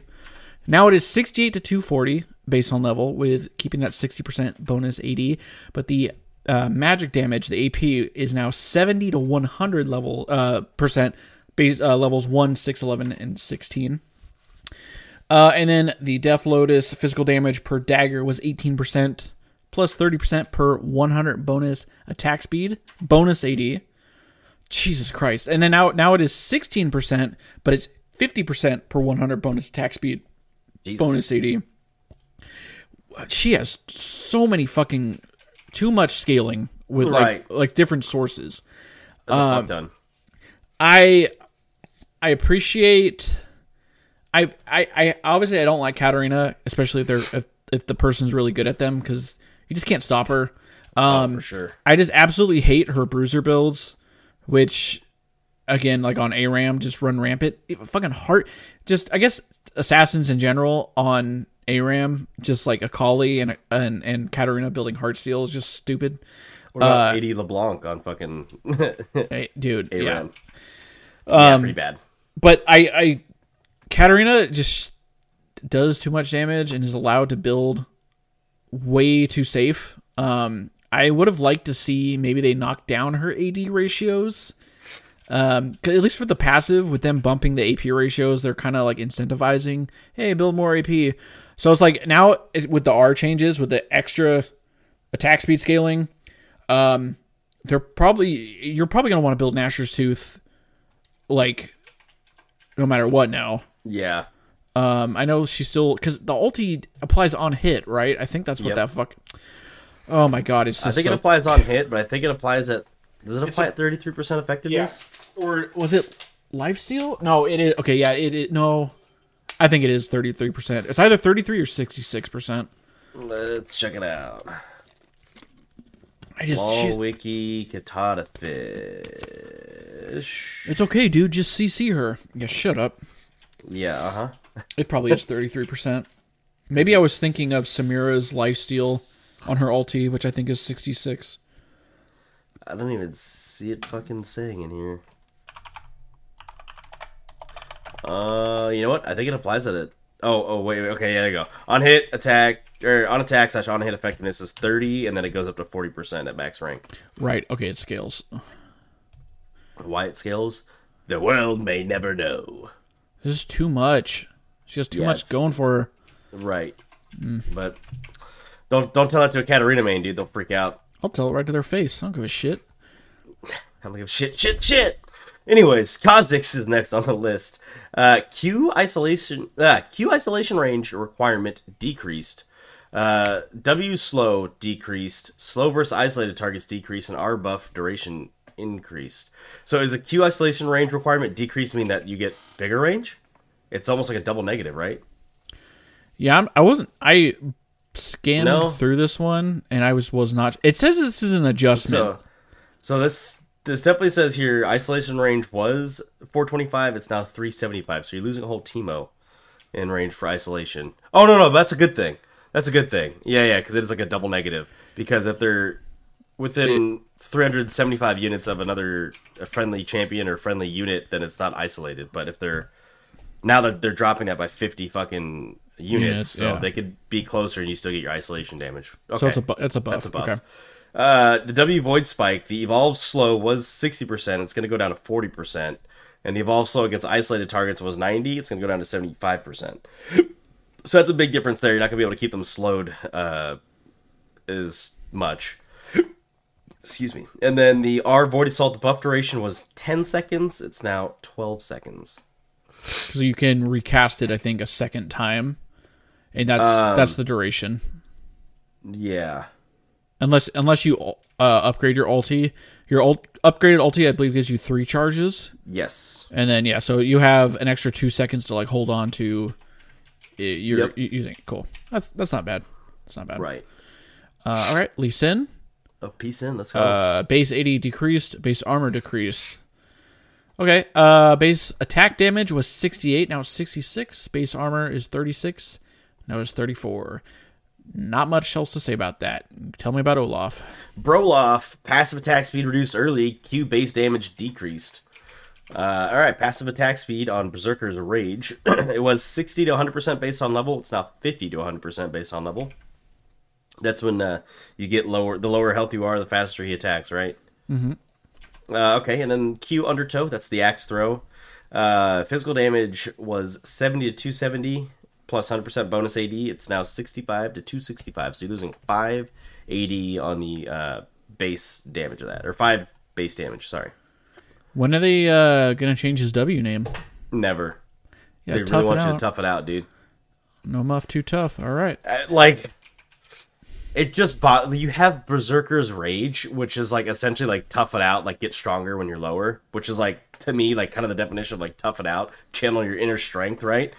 And then you have tough it out. It's like, but like we couldn't get more creative. I feel like obviously the W is just like it's an attack speed steroid and it gives you a shield, but like. Right.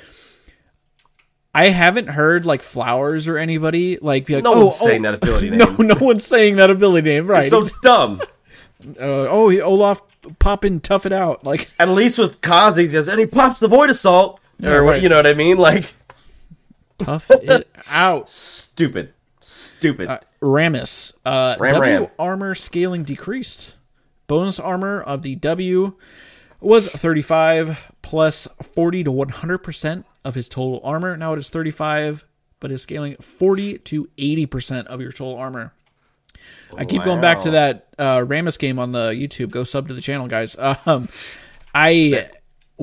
actually picked up a lot of views too. It did. It hitting late game with Jack Show full items. I got 1,400 and was it 60 armor? Yeah.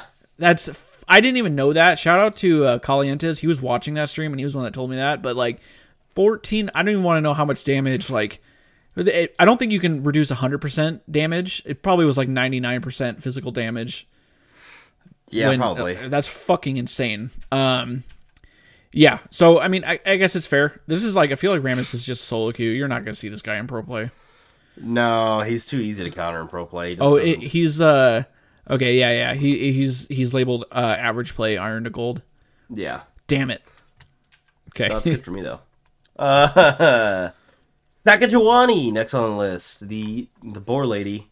Passive damage cap against monsters decreased, Q cooldown increase, and R cooldown increase. They're tired of seeing Sejuani just rule the jungle, so they said fuck her and nerfed her. So passive Fear of the North. The damage cap against epic monsters was 300. It's now 250. The Q, Arctic Assault, this is the Bordash. Cooldown was 18 to to 12 seconds. It's now 19 to 13 seconds. The ulti, Glacial Prison, was 120 to 80 seconds. It's now 130 to 90 seconds. Yeah, we're seeing Sejuani all over the place. She's pretty free to play, at least. Like, usually, if you have at least another melee or two, you're golden. So it's really good on those teams where you have an Olaf. Right. To tough it out. Or yeah, exactly, to tough it out. Or a Kled. Actually, Kled's been pretty good on this last patch, just nobody's playing him. Just throw that out there. If you like playing Kled, you should continue playing him. His competitors are getting nerfed, so. Right. All right, moving on to Thresh. Q cooldown refunded on it hit decreased. All right, here we go. Big nerf. Dude, this was literally so broken. And like, especially in ARAM, but like, you just, like, you didn't have to play well as Thresh. You could fucking int your life out all the way until you fucking get level 11. Once you have max rank Q and you get into team fights, you're just dropping a hook onto hook onto hook onto hook so repetitively, because it was on, I think it's a 6-second cooldown with his like base items at max rank or whatever. Mm-hmm. And if you hit somebody, you were getting 3 seconds back. And that started once, if you pop the second Q or let it expire, then it would start cooling down. But on 3 seconds, that's so fucking fast. You just throw out another fucking hook. Just throw out another fucking hook.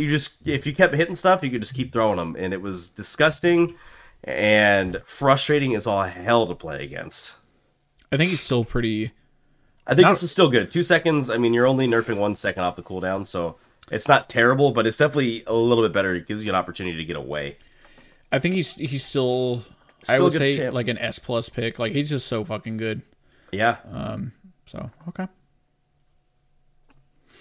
Veigar. He's next on the list. A lot of Veigar bots were everywhere. Okay.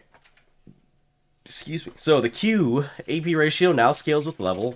WAP ratio now scales with level. The E visual effects are adjusted. The R AP ratio now scales with level. Okay, so the Q Baleful Strike was 60% at all ranks.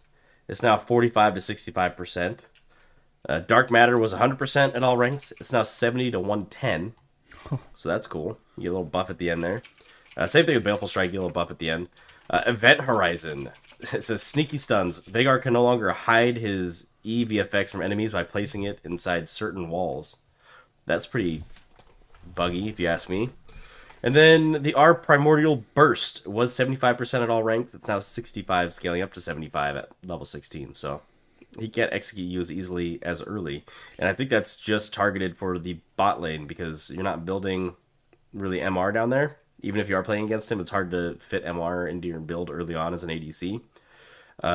So by nerfing his damage, you're kind of mock building MR, if that makes sense.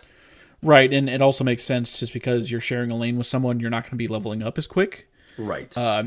Which, it's a fine trade-off. Get a little more extra damage late game. He's a late game champion, so give him a little more power there, take away some early game power. You just want to farm anyways, right? Right, and he's a champion that if you can abuse him, he becomes difficult to actually pilot if you're playing him. So they're just giving you more opportunity to kind of abuse him and be like, yeah, you can't just take over a game by putting yourself on the bot lane and getting free stacks. So, especially because there's 2 champions down there, so you have double the opportunity to earn stacks, and you don't have to solely rely on farming. So, okay, moving on to Vi. Q base damage decreased, AD ratio increased, E base damage decreased, AD ratio, AP ratio increased. I'm gonna take a guess because in pro play, everyone is building Radiant Virtue with her still. Yep.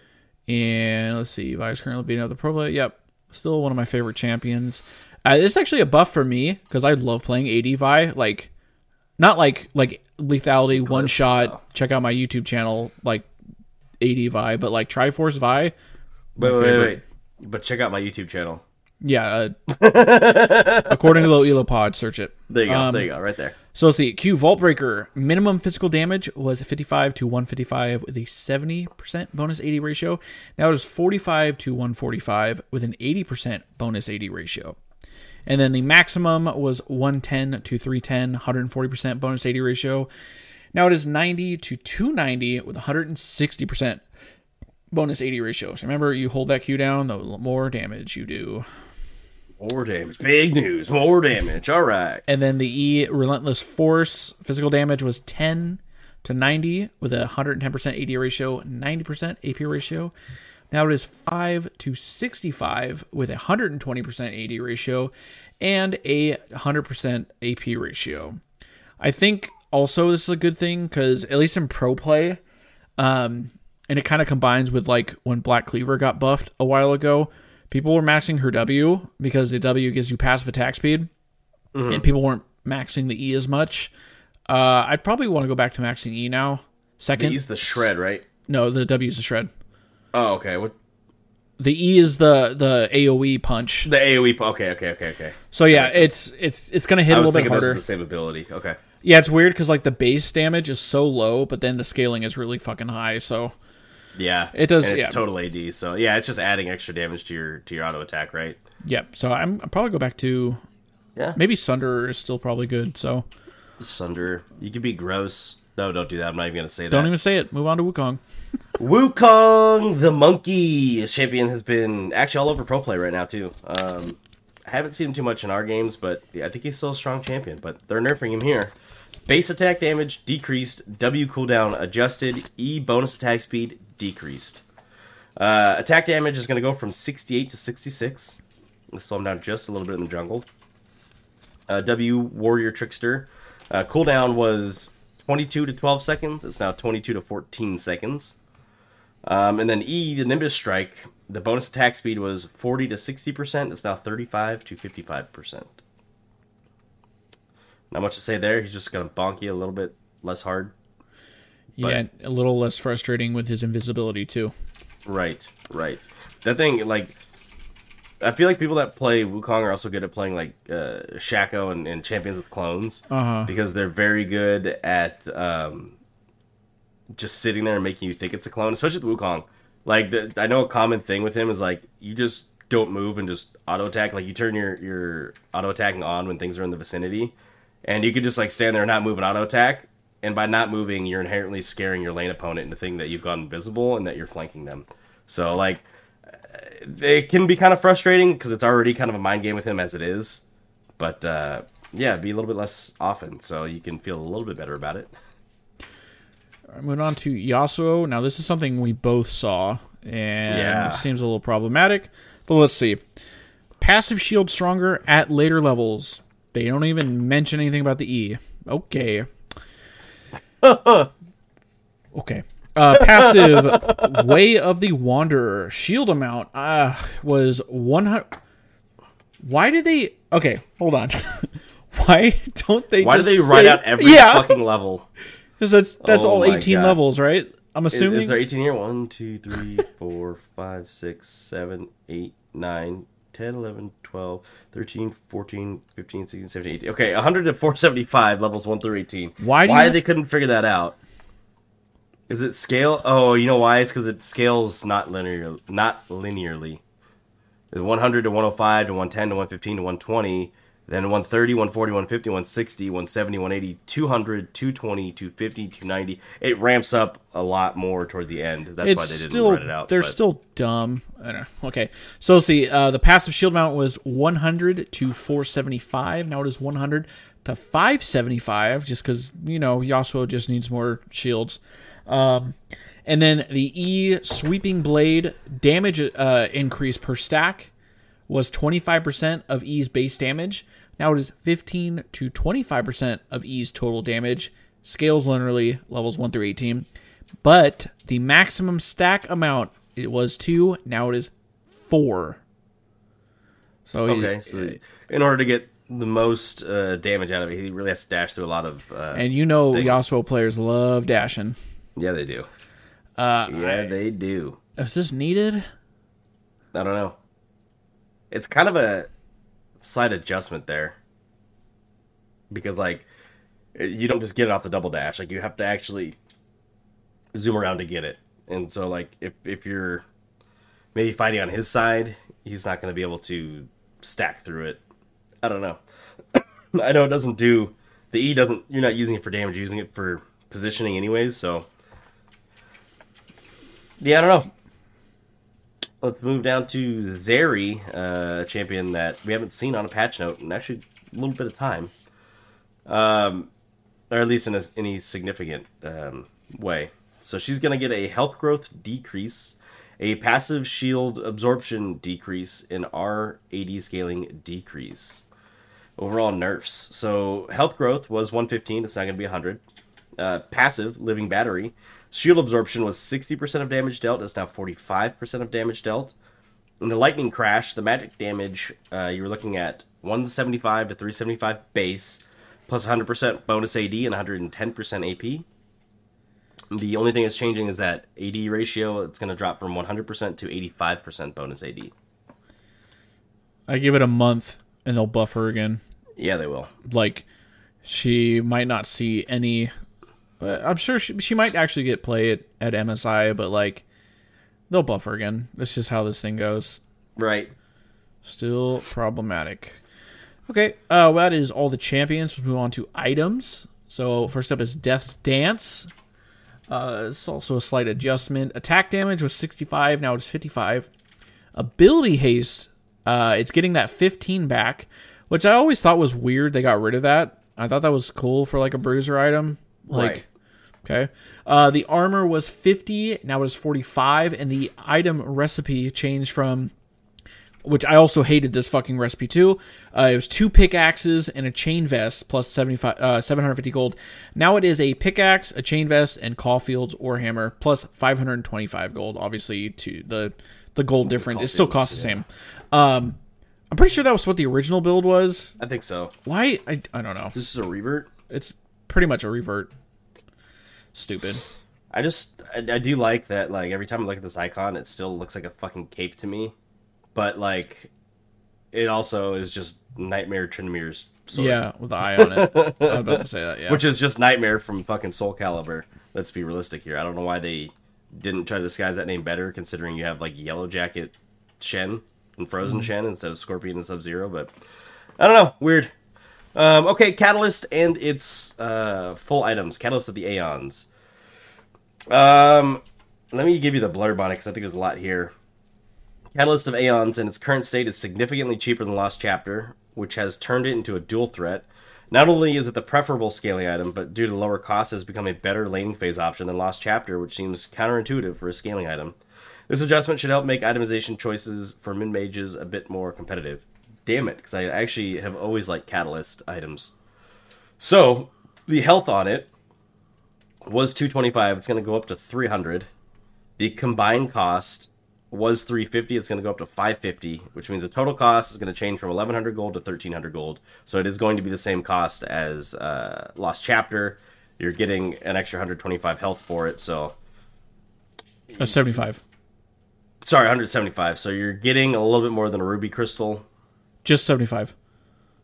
Shit, I'm sorry, dude. I You're can't fine. fucking read. You're fine. Yeah, sorry. You're getting half of a ruby crystal, but you're paying a premium for it. So that means Abyssal Mask is going to gain 50 more health from 500 to 550, and the combined cost is going to drop by 200 gold from 650 to 450, and the Rod of Ages combined cost is going to drop by 200 gold from 415 to 215.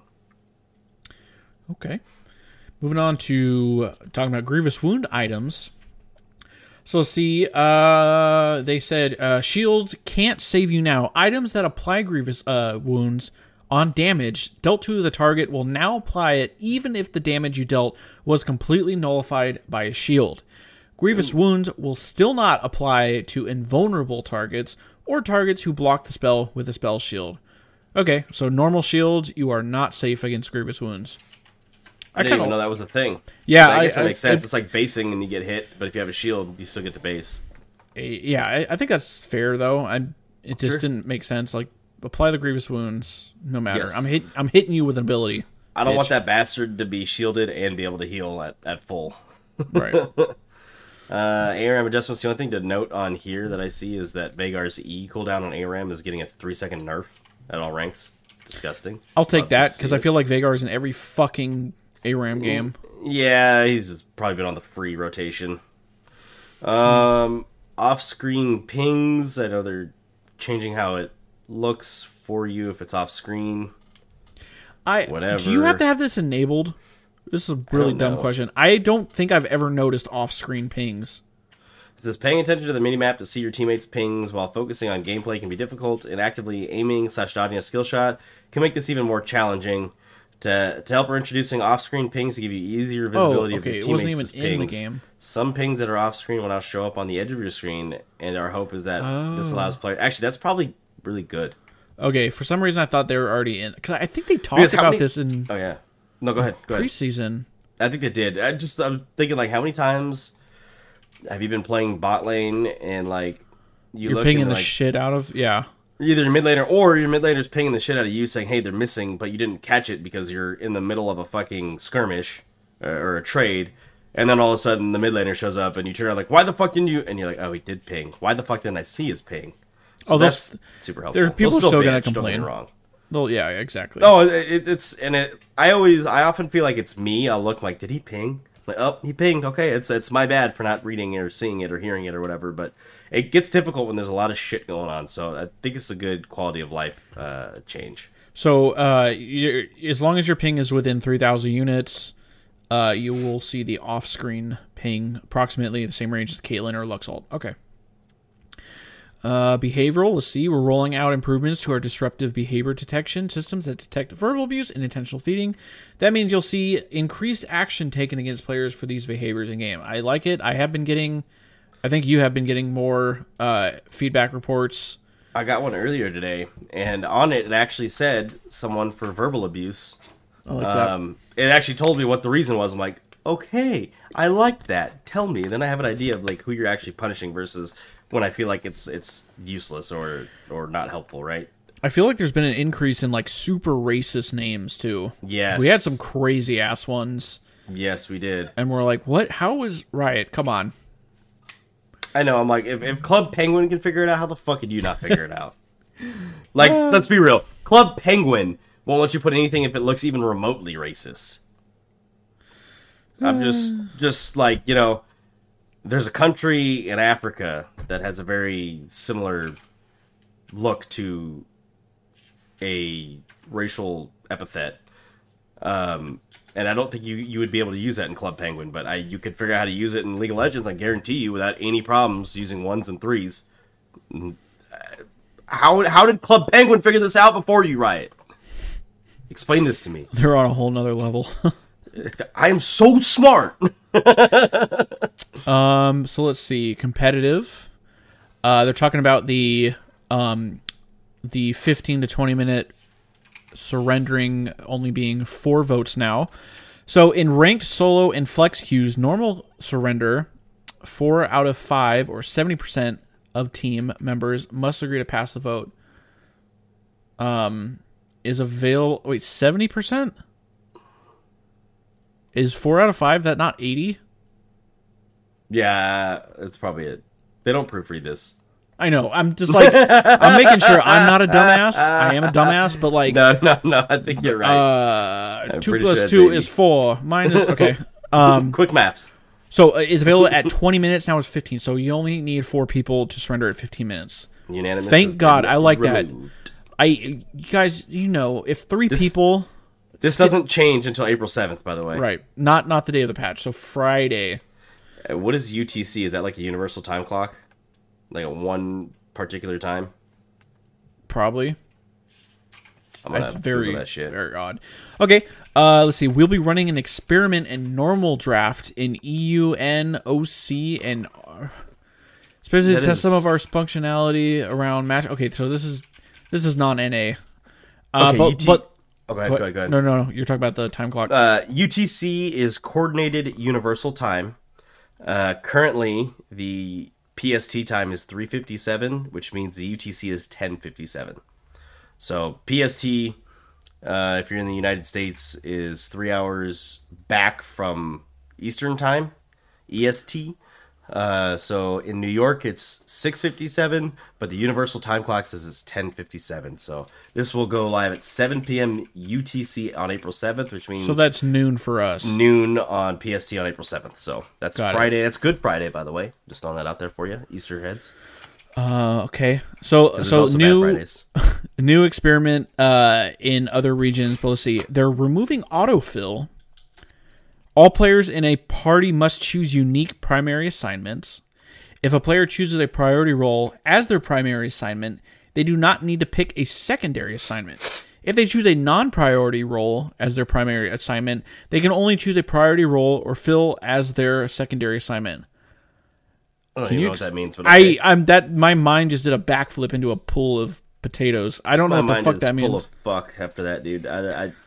This is a test. We'll figure out if it comes live to us. We'll understand what it means. It's only a normal draft now anyway, so in other servers, so it's not in us. Well, actually, let me look because I have the client open. What is considered a priority role? I know that. Is that just what you've been playing the most? Let's see. Bottom is a priority role, and jungle is a priority role. So support, mid, and top are not priority roles. Okay. Whatever that means. Still don't know what that means. Okay. So, 32-bit client, okay. Showcase milestones, okay. Bug fixes, let's just run through here.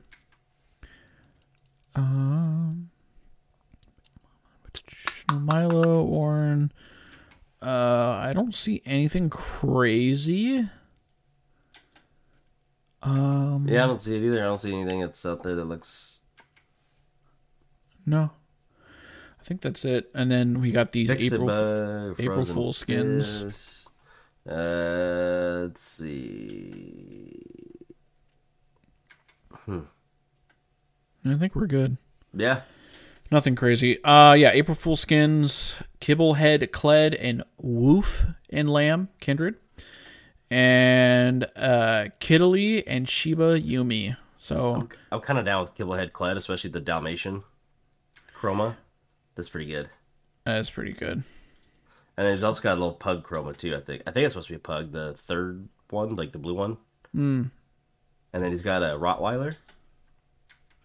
Let me see. And then I think the second one's supposed to be a Corgi. Oh, the Kindred one's good. Where it changes her like onesie or whatever she's wearing. Oh, the pink one's a Cavalier. Oh, fuck. I'd still get the Dalmatian one, but the pink one's a Cavalier. That's awesome. Okay. So that's about it, guys. I don't have anything else to add unless Dean's got anything else to add. Nope. I think they mentioned something about is it at the top, the rank splits ending. I know we already talked. 104 days it's ending. So in like July, maybe a little bit, like mid-July, I think is what we came up when we talked about it. But oh yeah, I probably need to actually. We need to get you to gold. And that I need to actually play. I've only played like 50 ranked games, and I just haven't given a shit. I know. Lose too many of them because just getting trolled by people that don't want to actually play the fucking game. We'll get you there. But so that is it, guys. Make sure to like, comment, subscribe, rate, review wherever you're listening or watching right now. Come find us on TikTok. We're posting the clips over there. Of course, we said it a million times this episode. Come subscribe to the YouTube channel. Everything you need is in the link tree. Especially come into the Discord and let us know if you want to be like a team captain and recruit some players. We really want to cast some games. Like I said, I'll be mentioning this like every episode until then. But again, that is the 15th, April 15th at 12 p.m. PST. So it'll be fun. Come win some prizes, and don't forget to max W first on Azir. Yes, if you don't max W first, Riot's going to come for you and take you to jail. We'll see you on Friday, guys. Later, y'all.